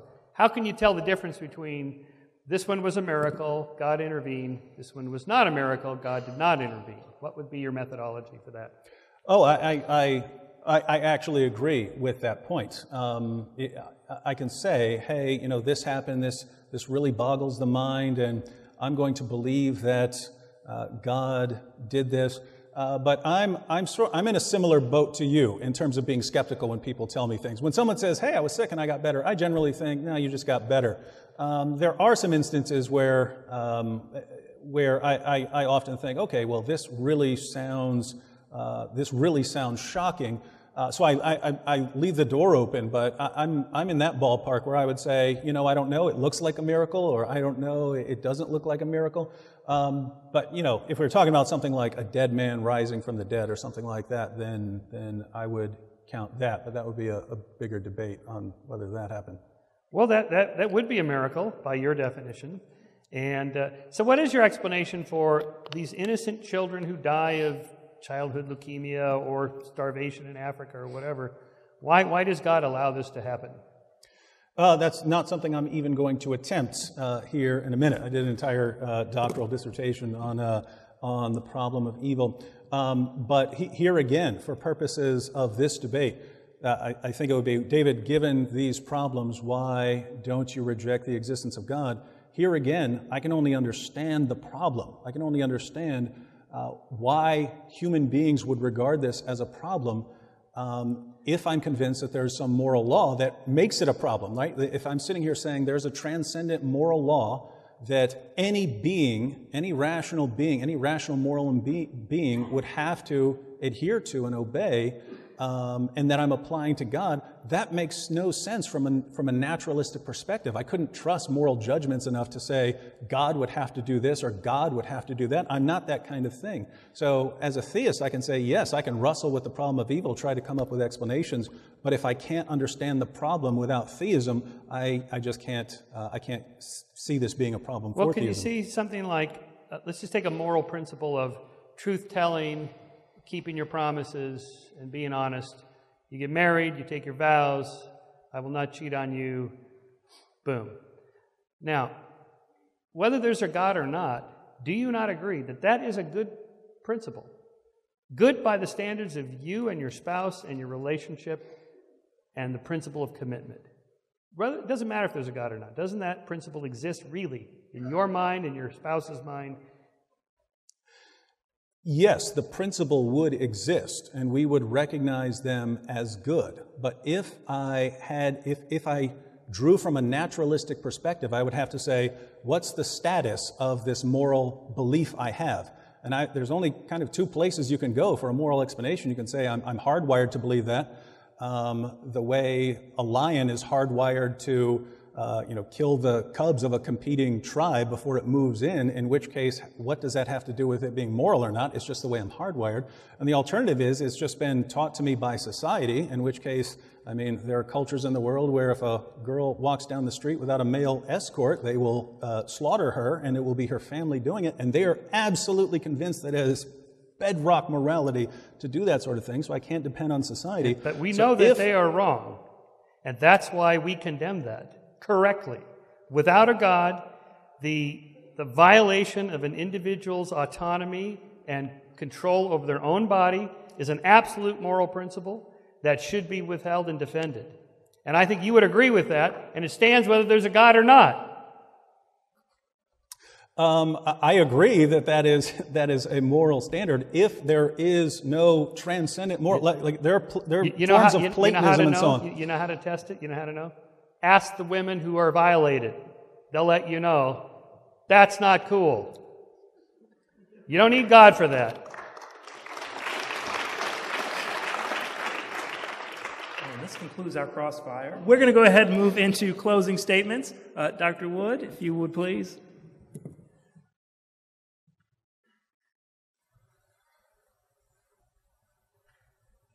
Good. All right, that ending there is a perfect example to really sum up this debate. This is just a moral law. That's the way it is. It's true whether or not God exists. Again, how could you possibly defend that from an atheistic perspective? You just have to stomp your foot and then clap your hands and say, this makes sense. How is someone in Pakistan who kills his sister because he's firmly convinced that this is necessary for the preservation of society, that you have to uphold these standards or you've dishonored your family and so on, how is that person any less correct than someone who says, that's just wrong, you don't do that, you don't need God? Well, you don't need God to believe the moral principle, but here, going back to, if you say you're an atheist, you are telling me something. You're telling me something positive. You're telling me whatever explanatory resources you have, they're outside the realm of theism. So, given atheism, I'm thinking in the strong sense of naturalism, given atheism in that kind of sense, where you don't have any resources for explaining our moral feelings other than it's hardwired in some sense, versus, society teaches us that. If your belief is based on what society teaches, guess what? Beliefs change from society to society. And that man's society teaches him that you have to kill your sister if she walks down the street with a man that she's not related to. The alternative is we're hardwired. We're just hardwired to believe that certain things are wrong. Hardwiring, how could you possibly explain or defend this in terms of hardwiring? Again, a lion will kill the cubs of a competing pride.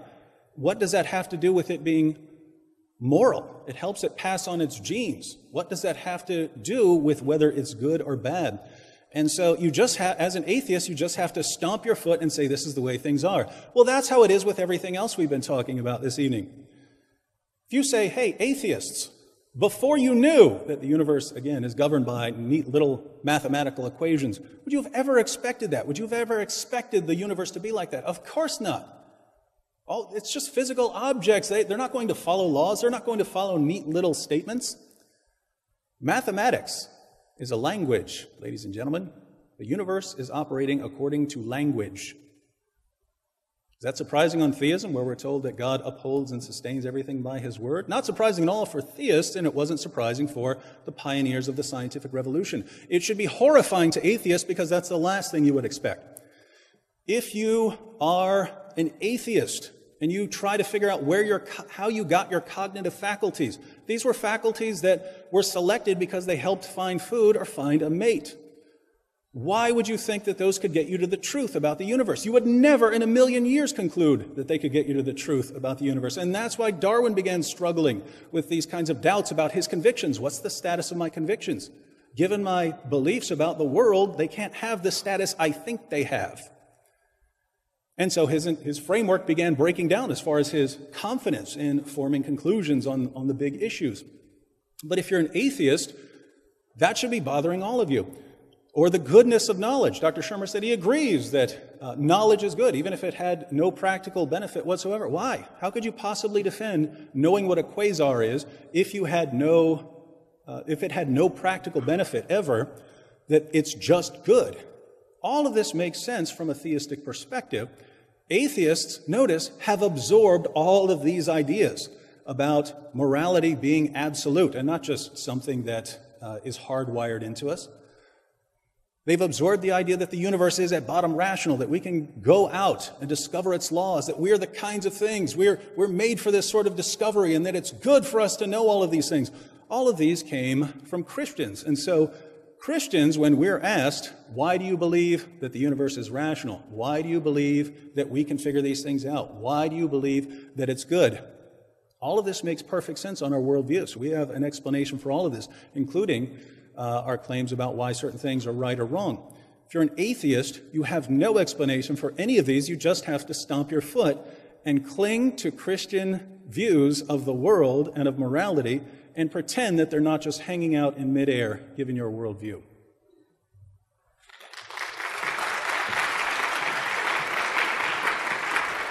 Thank you. And Dr. Shermer, you're closing. Well, thank you again for inviting me here. I'm not going to stomp my foot, but let me see if I can give you some reasons for some moral principles. For example, I see you have a wedding band. I assume you're married. Is your wife here tonight? No. Okay. So let's say I talked you into being an atheist tonight. One can hope. Would you cheat on your wife tonight? I suspect you wouldn't. Why not? You're not a theist anymore. None of it matters. In 1,000 years, we're all dead anyway. There's no purpose to the universe and so on. Why bother? How about this? You don't have to stomp your foot because you love your wife and you don't want to hurt her because you don't like to hurt people that you care for. How about because you promised you wouldn't and you're a man of honor and your word and you believe in keeping your word? How about you wouldn't want her doing that to you because that would hurt? How about you wouldn't want to live in a society where no one keeps their promises and everybody cheats on each other? Not just marriage, but business and so forth. We know the basis of a civil society is a rule of law, where people keep their word, keep their honor. That's why you have rules. Good fences make good neighbors and all that.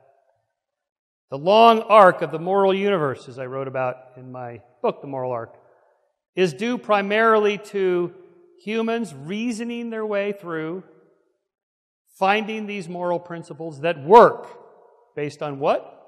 Based on the survival and flourishing of sentient beings. We are sentient beings. As Jeremy Bentham said, the question about animal rights is not can they think or can they talk, but can they suffer?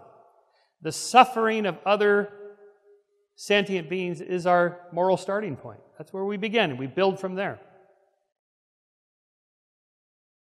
Slavery is outlawed in every nation in the world now.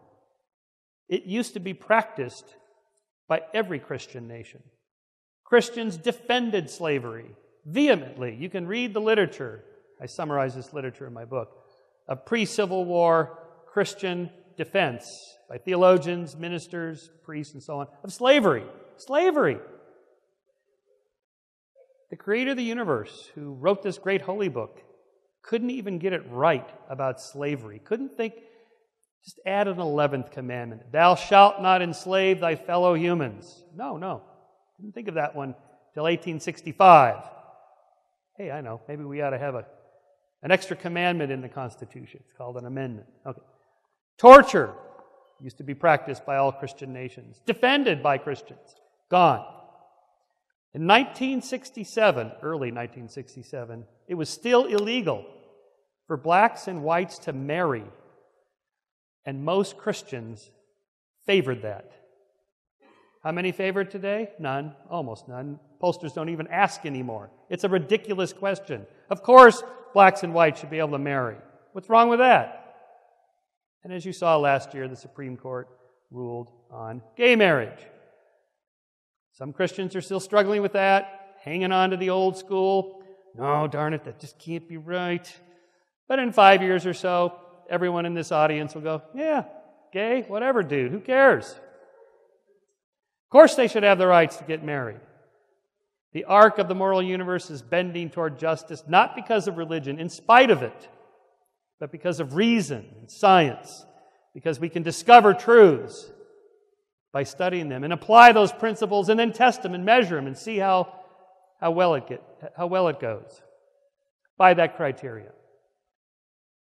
So I was once a born-again Christian. I went to Pepperdine University, Church of Christ school, and as I mentioned, and so I understand when you're in the bubble, it makes sense.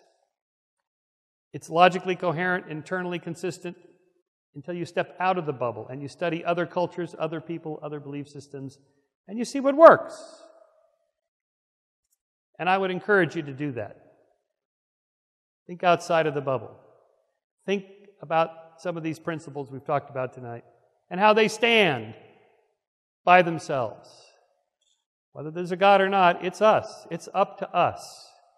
It's always been up to us to solve our own problems and not turn to some supernatural force, not wait till the next life.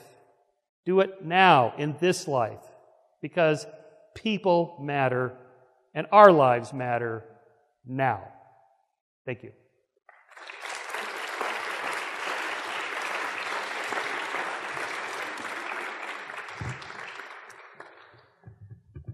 We're going to go ahead and begin our Q&A. For those of you who have any questions, we have 2 microphones, one at each side at the front of the aisles. If you would, please limit your questions to no more than 30 seconds. We will give each party an opportunity to respond to your questions. If your question is specifically for one party or the other, please state that. Also remember that these are for questions. These are not for statements. These are not for platitudes or for you to decide to become part of the debate. This is for you to ask questions of the panelists who are here. Thank you.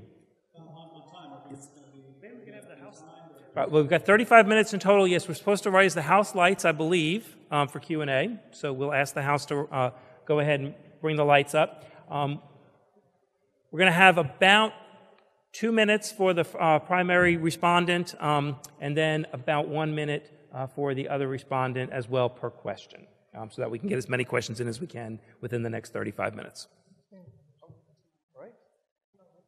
Oh, okay. Hello. I just want to thank both of the speakers for coming down tonight. We greatly appreciate both of you dedicating your time to this. Let's see. My question is for Dr. Shermer, just kind of continuing on the moral question. So obviously you passionately defended certain moral principles that I think just about everyone can agree on. So what, in your view, ontologically grounds these moral principles? Would they be something that exists in the same way, say, laws of nature exist? And furthermore, if these are non-scientific moral principles, how can we use an empirical method to verify them? Is it possible to empirically test whether we should promote human flourishing? Yeah, that's a really good question. I mean, it's at the heart of reasoning about moral principles, and the answer is, in short, it's not quite like discovering laws of nature, but it's similar to that. I claim that it's part of our nature, that we evolved the propensity to, as a social species, have to care about the welfare of others. Not always, we don't. It's sort of a game theory prisoner's dilemma. You know, if I defect, I get a little short-term benefit, but if I cooperate, he gets a little short-term benefit. I don't get quite as much benefit initially, but down the road, I'll get more benefit, and I can reason my way to being nice to this other person. But it's not, I claim in an evolutionary way, a calculated, cold, Machiavellian, I'm going to use this guy to get what I want, even if it appears I'm just pretending to be nice. Because he'll know. People can tell if other people are psychopathic, faking, sociopaths. You got to really believe it and really be moral. Wait, I get 2 minutes, right? Yeah. So, okay. So here's the argument that you can't fake being a moral person. Because people can read the cues. And so you actually have to feel it, live it, believe it, and that's the best we can do. It's part of our nature. We evolved it, and then culture reinforces it. You know, why do I feel guilty about this, and another culture feels guilty about that? Yes, the cultures tweak the moral emotions, but we all are born with these moral emotions. We can see this in infants. Infants that are just like 6 months to a year old. These are complicated experiments, but you can see that they have a sense of right and wrong. They like the good puppet. They hit the bad puppet that does things. You can see this in chimps and other primates. It's part of our nature to have a sense of right and wrong. Dr. Wood, 1 minute. Goes along exactly with what I was saying. You've basically got two places that you can appeal to for your moral claims or whatever moral feelings you have. You can be hardwired for them, or they can be something to do with culture, and obviously both are involved. But Dr. Shermer says cultures tweak moral emotions, and we just have these moral emotions. Bed bugs reproduce by violent rape. What does that have to do with right or wrong? They're wired to do that. It helps them reproduce. It helps their species. Their species wouldn't work right now if they didn't do that, because that's the only way they do it. What does that have to do with right or wrong? And so all atheists can really do in these scenarios is just say, well, we're wired to do this and cultures tweak it. What's the standard, right? There seems to be no standard other than the way we're wired. Just imagine a different situation where humans reproduce by violent rape and it was necessary for our survival. We're wired to do that. Would that make it good and right? I don't see how. Okay, next question. Thank you for both the speakers. Enjoyed the debate. Question for Dr. Shermer. You mentioned evils such as children dying of illnesses being a problem for Christians.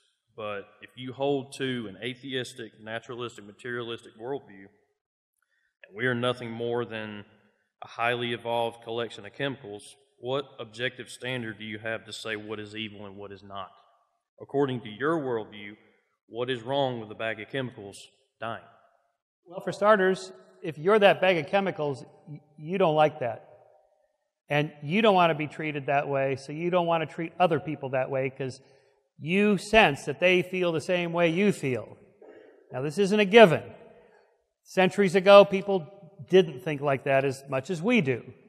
So the moral sphere has expanded to include more people because culturally we've passed laws, we've encouraged people to be more civil, and so on. A bunch of other factors going on in there. That has expanded it. And so you care about other people. You genuinely do. Whether there's a God or not, you do. Because we're a social primate species. We care about it. We also exploit others, too. So it's a balance. The whole point of a civil society is to tweak the variables to get people to be nicer to one another and attenuate violence and aggression. We're not there yet perfectly, but, we're getting there. Moral progress. So the question is, what's wrong with these things according to Dr. Shermer's worldview? So he's making certain moral claims about things that are evils. And notice, because this happens over and over again when atheists describe why something is wrong, they explain it in terms of another moral principle that can't be defended. So why is it wrong for this person to suffer, to hurt this person? Well, because you wouldn't want to do it. So there's another moral principle, right? There's another moral principle that you shouldn't do this. And then why is that one? Well, there's this greater moral principle that, you shouldn't violate someone else's autonomy. All of these should, oughts. If we ask what the status of these things are on atheism, you're just wired to do that. Again, how does being hardwired to do something give it the status that we believe it? We have free will. You have a choice. You have degrees of freedom in We have free will. You could exploit the person, or you could be nice to the person. Interesting. What are you going to do? Yes, absolutely. We have free will, ladies and gentlemen. I like that. I agree. Interesting. We found agreement. I think for a minute we slipped back into crossfire. Okay, question on this side. Thank you. He started it. My question is for Dr. Wood. You keep saying that new scientific discoveries actually strengthen your theist arguments, but if you believe these new discoveries in, say, evolution and cosmology are true, how can you possibly reconcile them with a biblical account of creation? There are multiple ways to do that. I'm not going to come down on any side here, but here are your options. Notice, when I read that quote earlier about the God of the gaps argument, and someone saying, "Hey, don't go to the gaps." That was an argument defending Darwinism from a reverend. So you basically have that approach saying, "Hey, whatever we discover out there, that's what we set out to do," and that was actually the general approach of the pioneers of the scientific revolution. They didn't believe in that; it hadn't been proposed yet.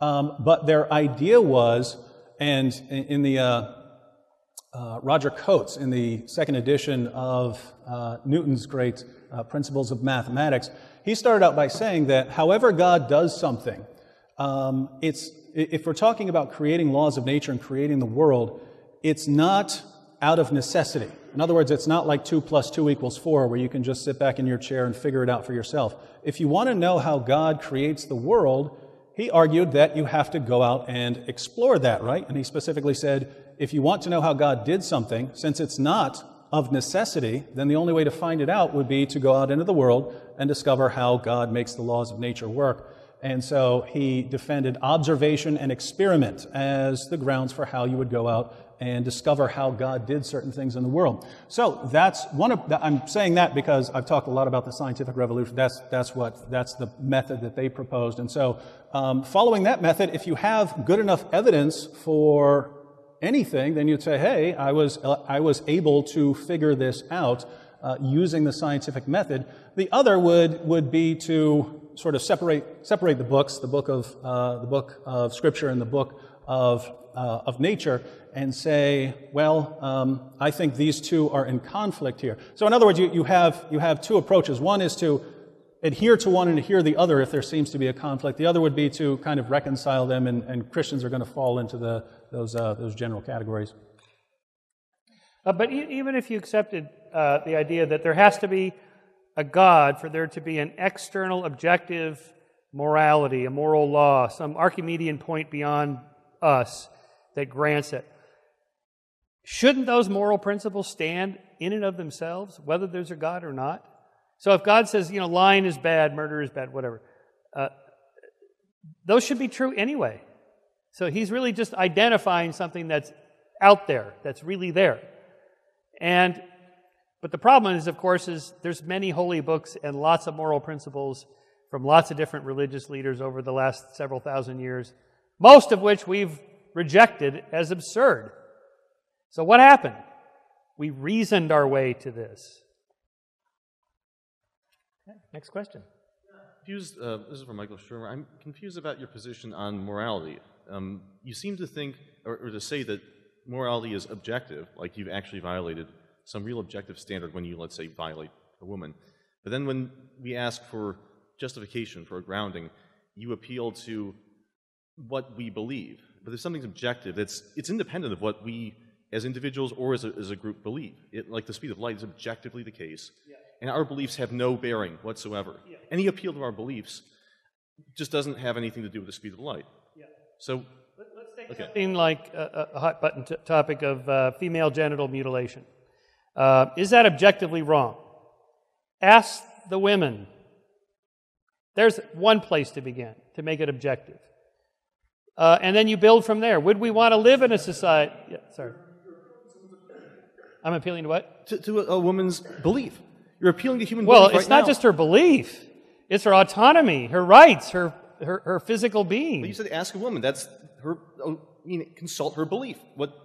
It's a place to start. It's a place to start. Yes, right? You can find women who will say, yeah, I think it's okay.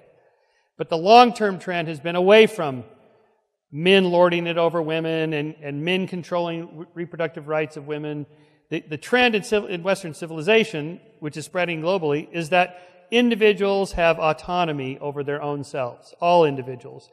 Blacks, Jews, women, everybody. And it didn't used to be that way, but we overcame that religious tradition that held us back. Is that dependent on our beliefs or not? Well, but even if it was, okay, how do you know? If you're saying it's a religious argument and you're getting it from God, how do you know? Do you pray? Does God talk to you? Do you read it in the Holy Book? How do you know? Where do you get your morals? Oh, that's a different question of how we know something versus whether it's objectively true. I gave you an answer, okay? The survival and flourishing of sentient beings is a moral starting point. How do we know? Ask them, study them, look at the effects. Ask yourself, how would I feel if somebody did that to me? And then ask yourself, do I want to live in a society where everybody violates their promises and cheats on each other and commits homicide against each other? Would you want to live in that society? That's as objective as you can get. It's not perfect, but I'm coming back to you by saying, if you say, no, I get it from God or the Bible or whatever, but you tell me where you get it, how is that objective? How do you know? What do you mean, how we know something? Yeah, how do you know what is right and wrong? We know through our moral sense. I think through innate ideas, that we were implanted with innate ideas of what's right and wrong, even if we don't fully understand them. Just like our physical senses, we don't see or hear the same way, but we still perceive reality. I think morally we have. I think we're in agreement, actually. So you believe there's an objective reality? Yes. Beyond us. Okay. Yeah, absolutely. Yeah. Okay, we're going to go ahead and give Dr. Wood 1 minute to give any response. Here again, explaining some moral principle in terms of another moral principle which remains undefended, apart from just, sort of, again, stomping the foot and saying this is the way things are. Individuals have autonomy over themselves. And Dr. Shermer said the surviving and flourishing of sentient beings is the starting point.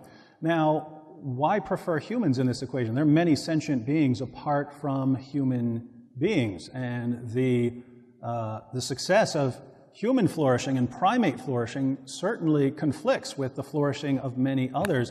On atheism, why prefer humans or primates to any others? You just have to lay down, this is the way it is, this is my species or whatever, and that's why I adhere to this. But again, it would be indefensible, whereas defending the autonomy or anything else, if people are created in the image of God, we have a different kind of status from everything else. And so here again, things tend to make sense with one worldview and not make any sense at all with another. Okay, next question. My question is for Dr. Sherman. Traditionally understood, or at least as I've understood it, atheism could be defined as the affirmative belief that God does not exist. However, in your opening statement and in some of your rebuttals, you referred to atheism defined as the lack of belief in God. I guess you can say my question is a two-part question. The first part being, why would you adopt the definition of lack of belief if it doesn't make a positive statement about reality? And second, would you make the affirmative statement that God does not exist? Sure. Yeah, these are just labels. It's sort of a labeling issue. Philosophers make a distinction between weak and strong atheism. Strong atheism, I assert that there is no God. I believe that there is no God. I'm confident that there is no God, or I know there is no God. Weak atheism is I just lack a belief in a God. There's some other variations. Apatheism, like they just don't care. I don't care if there's a God or not.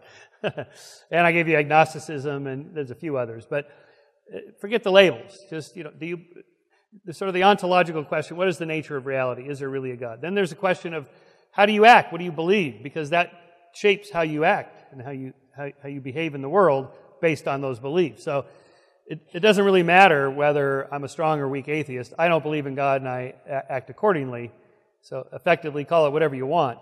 I live a life without God, I think.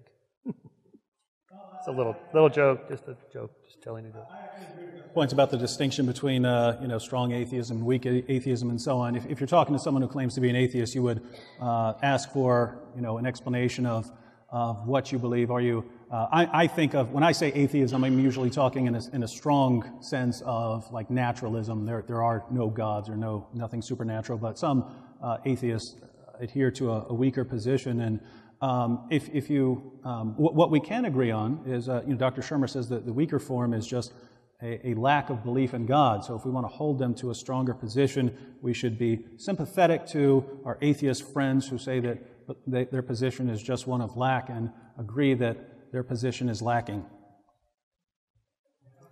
Next question.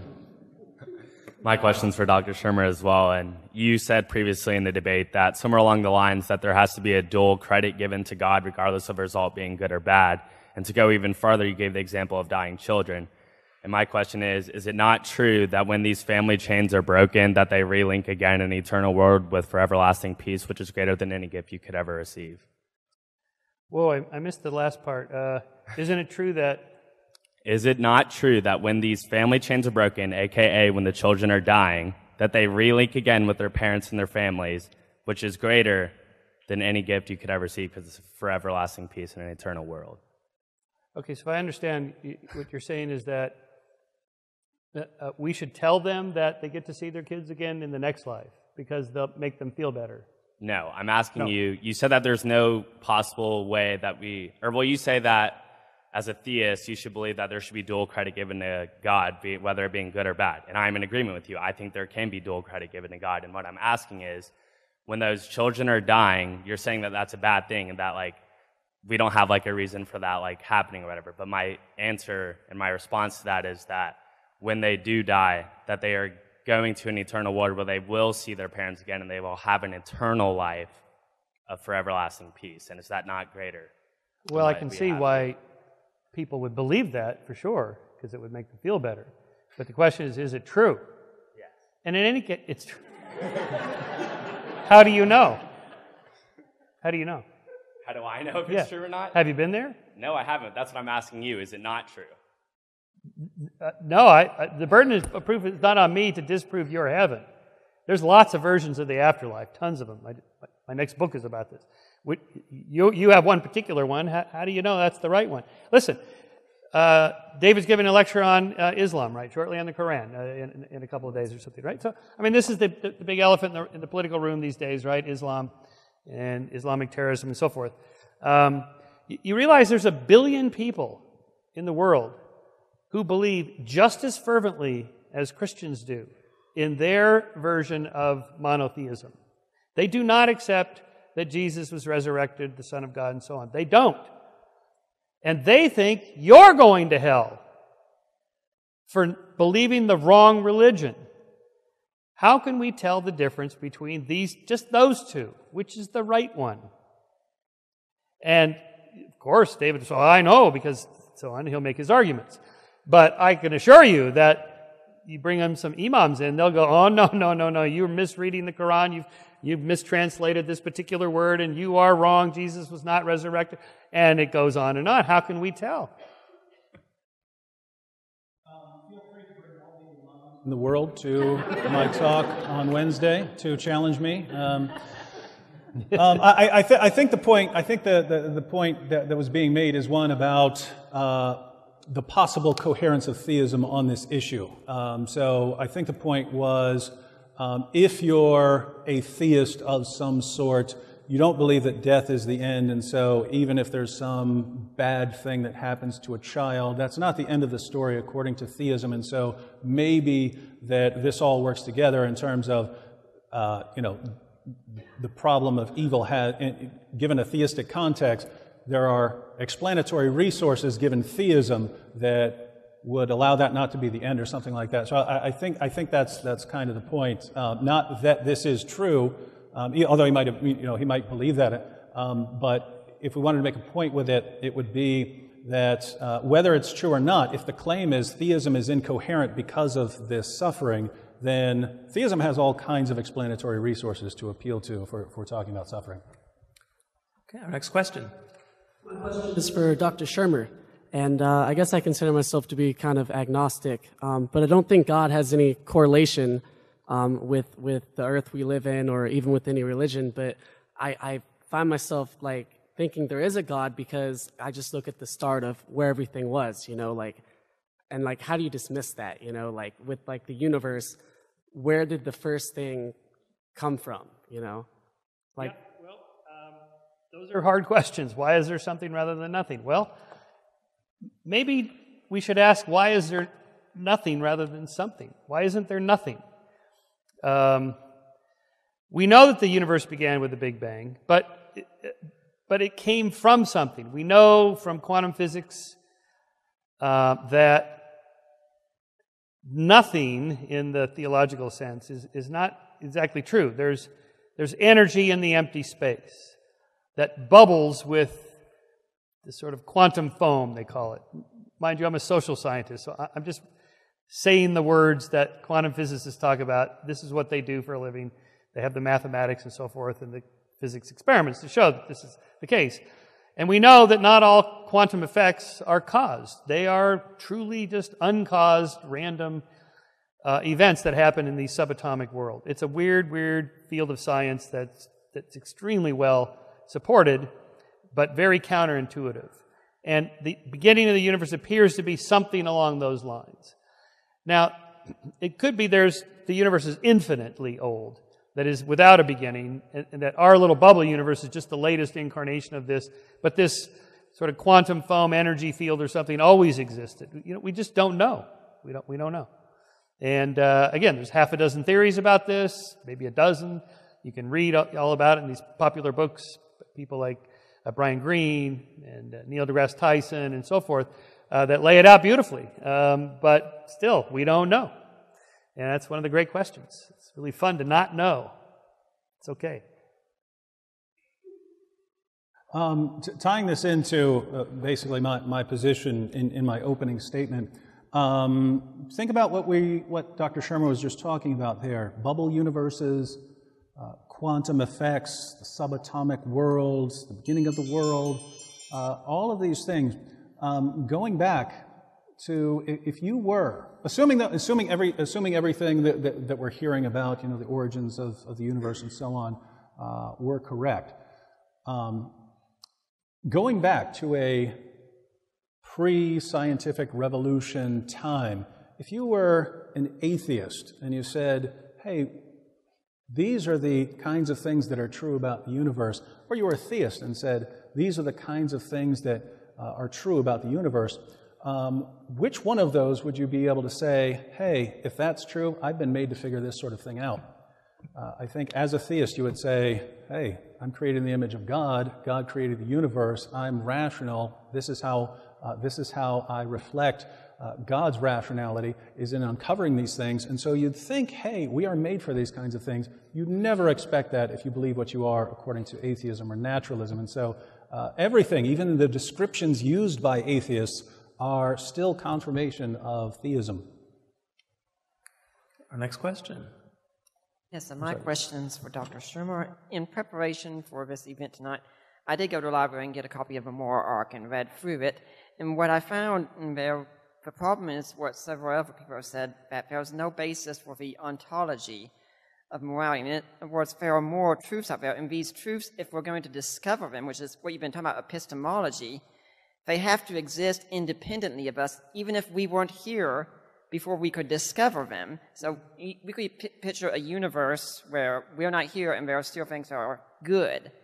What is the ontological and metaphysical basis then to know that something is good or something is evil? And if you don't have that, then you just have relativism, and so much then for talk about slavery or children dying or anything like that. Right. Well, thank you for reading my book. I always appreciate that. Right. If there's not absolute morality, then it's all relativism. No, and no. There's lots of areas in between. You can have moral principles that may not be absolutely 100% always in every circumstance true. And that doesn't exist in religion either. So we can just jettison that idea and then start to build from there. So we're not really discovering it to that earlier question, the first question tonight. It's not quite like discovering gravity or electromagnetism or something like that. But it is discovering truths about the human condition, about human nature. In the same way that we know that people have a sense of color or a sense of balance or, certain physical characteristics, we also have a sense of right and wrong. We have a very powerful moral instinct that really is responsible for most of the violence in society. About 90% of homicides are moralistic in nature. Only about 10% are instrumental in nature. That is, I killed him because I wanted the Rolex or his car or whatever. Usually thieves and criminals, when they burgle your house, they're hoping you're not home, especially if you're armed. They just want your stuff. Okay. Most of the homicides that occur are due to the sense of, he insulted me. He cheated at cards. He scratched my car. He took my parking spot. She cheated on me with my best friend. I had to kill her. So those are real moral emotions that exist. You can measure them.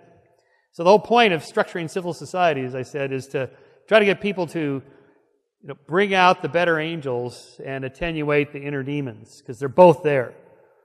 A nice metaphor from my friend Steven Pinker in his great book, The Better Angels of Our Nature. So in that sense, social scientists have discovered those truths by studying human nature and human society. Those are sciences. Just like economics is a science. The Nobel Prize was given today in economics. It's a science. So is social science, psychology, experimental cognitive science. We're discovering truths about humans that are really there. Boy, I really feel bad for a society that governs its view of right and wrong based on their emotions. Emotions can change very quickly. Let me get personal here for a second. I'm technically a diagnosed sociopath. I don't have these moral feelings. When I see a bunch of people slaughtered in front of me, I have no bad feelings for it. I don't choose to be that way. That's just how I'm wired. I'm defective. I understand that I'm defective in that way. So why don't I hurt people or something like that? Well, it has nothing to do with my emotions. They're not what guides my behavior. I view people as created in the image of God, so I have no right. I have no right to do certain things to other people. I have to respect what they are. I don't get to do whatever I want to people. And so if you throw that out and I just conclude that we're the product of what naturalism would suggest, that's why I keep asking this question, because I take this question very seriously. If it's just, hey, here's how we're wired, I'm wired to not care about any of you. If it's a matter of what society teaches, I'm wired to not care what society teaches me. So is there something that's more than our feelings or the way that we're wired? If there is, we need to be aware of that. And if there's not, boy, are we in a lot of trouble. Okay, our next question. Earlier, Dr. Shermer, earlier you said that theists use the word God as a linguistic placeholder, basically saying we don't understand God, we can't feel him, we don't know his presence. By that, you're saying that you're discounting our faith. But do you not think that you, as an atheist, put a lot of faith in science for things that are essentially flawed? For example, the taxonomic classifications, there's an Asian elephant and an African elephant. The Asian elephant is tuskless, and the African elephant has tusks. But there are two different genuses. But to the human eye, they look like elephants. Would that not be something that a human would make, saying, oh, this elephant can't be in the same genus as this elephant because they don't have a tusk? Why? Why not? And also, there's a rule for the taxonomic classification that says that organisms in different species cannot hybridize, they can't reproduce. But there is an actual piece of evidence of the elephant named Madi that was made by the Asian elephant and the African elephant reproducing, and that was in 1931. So how come you, as an atheist, does not discount the taxonomic classifications that you put so much strong faith in?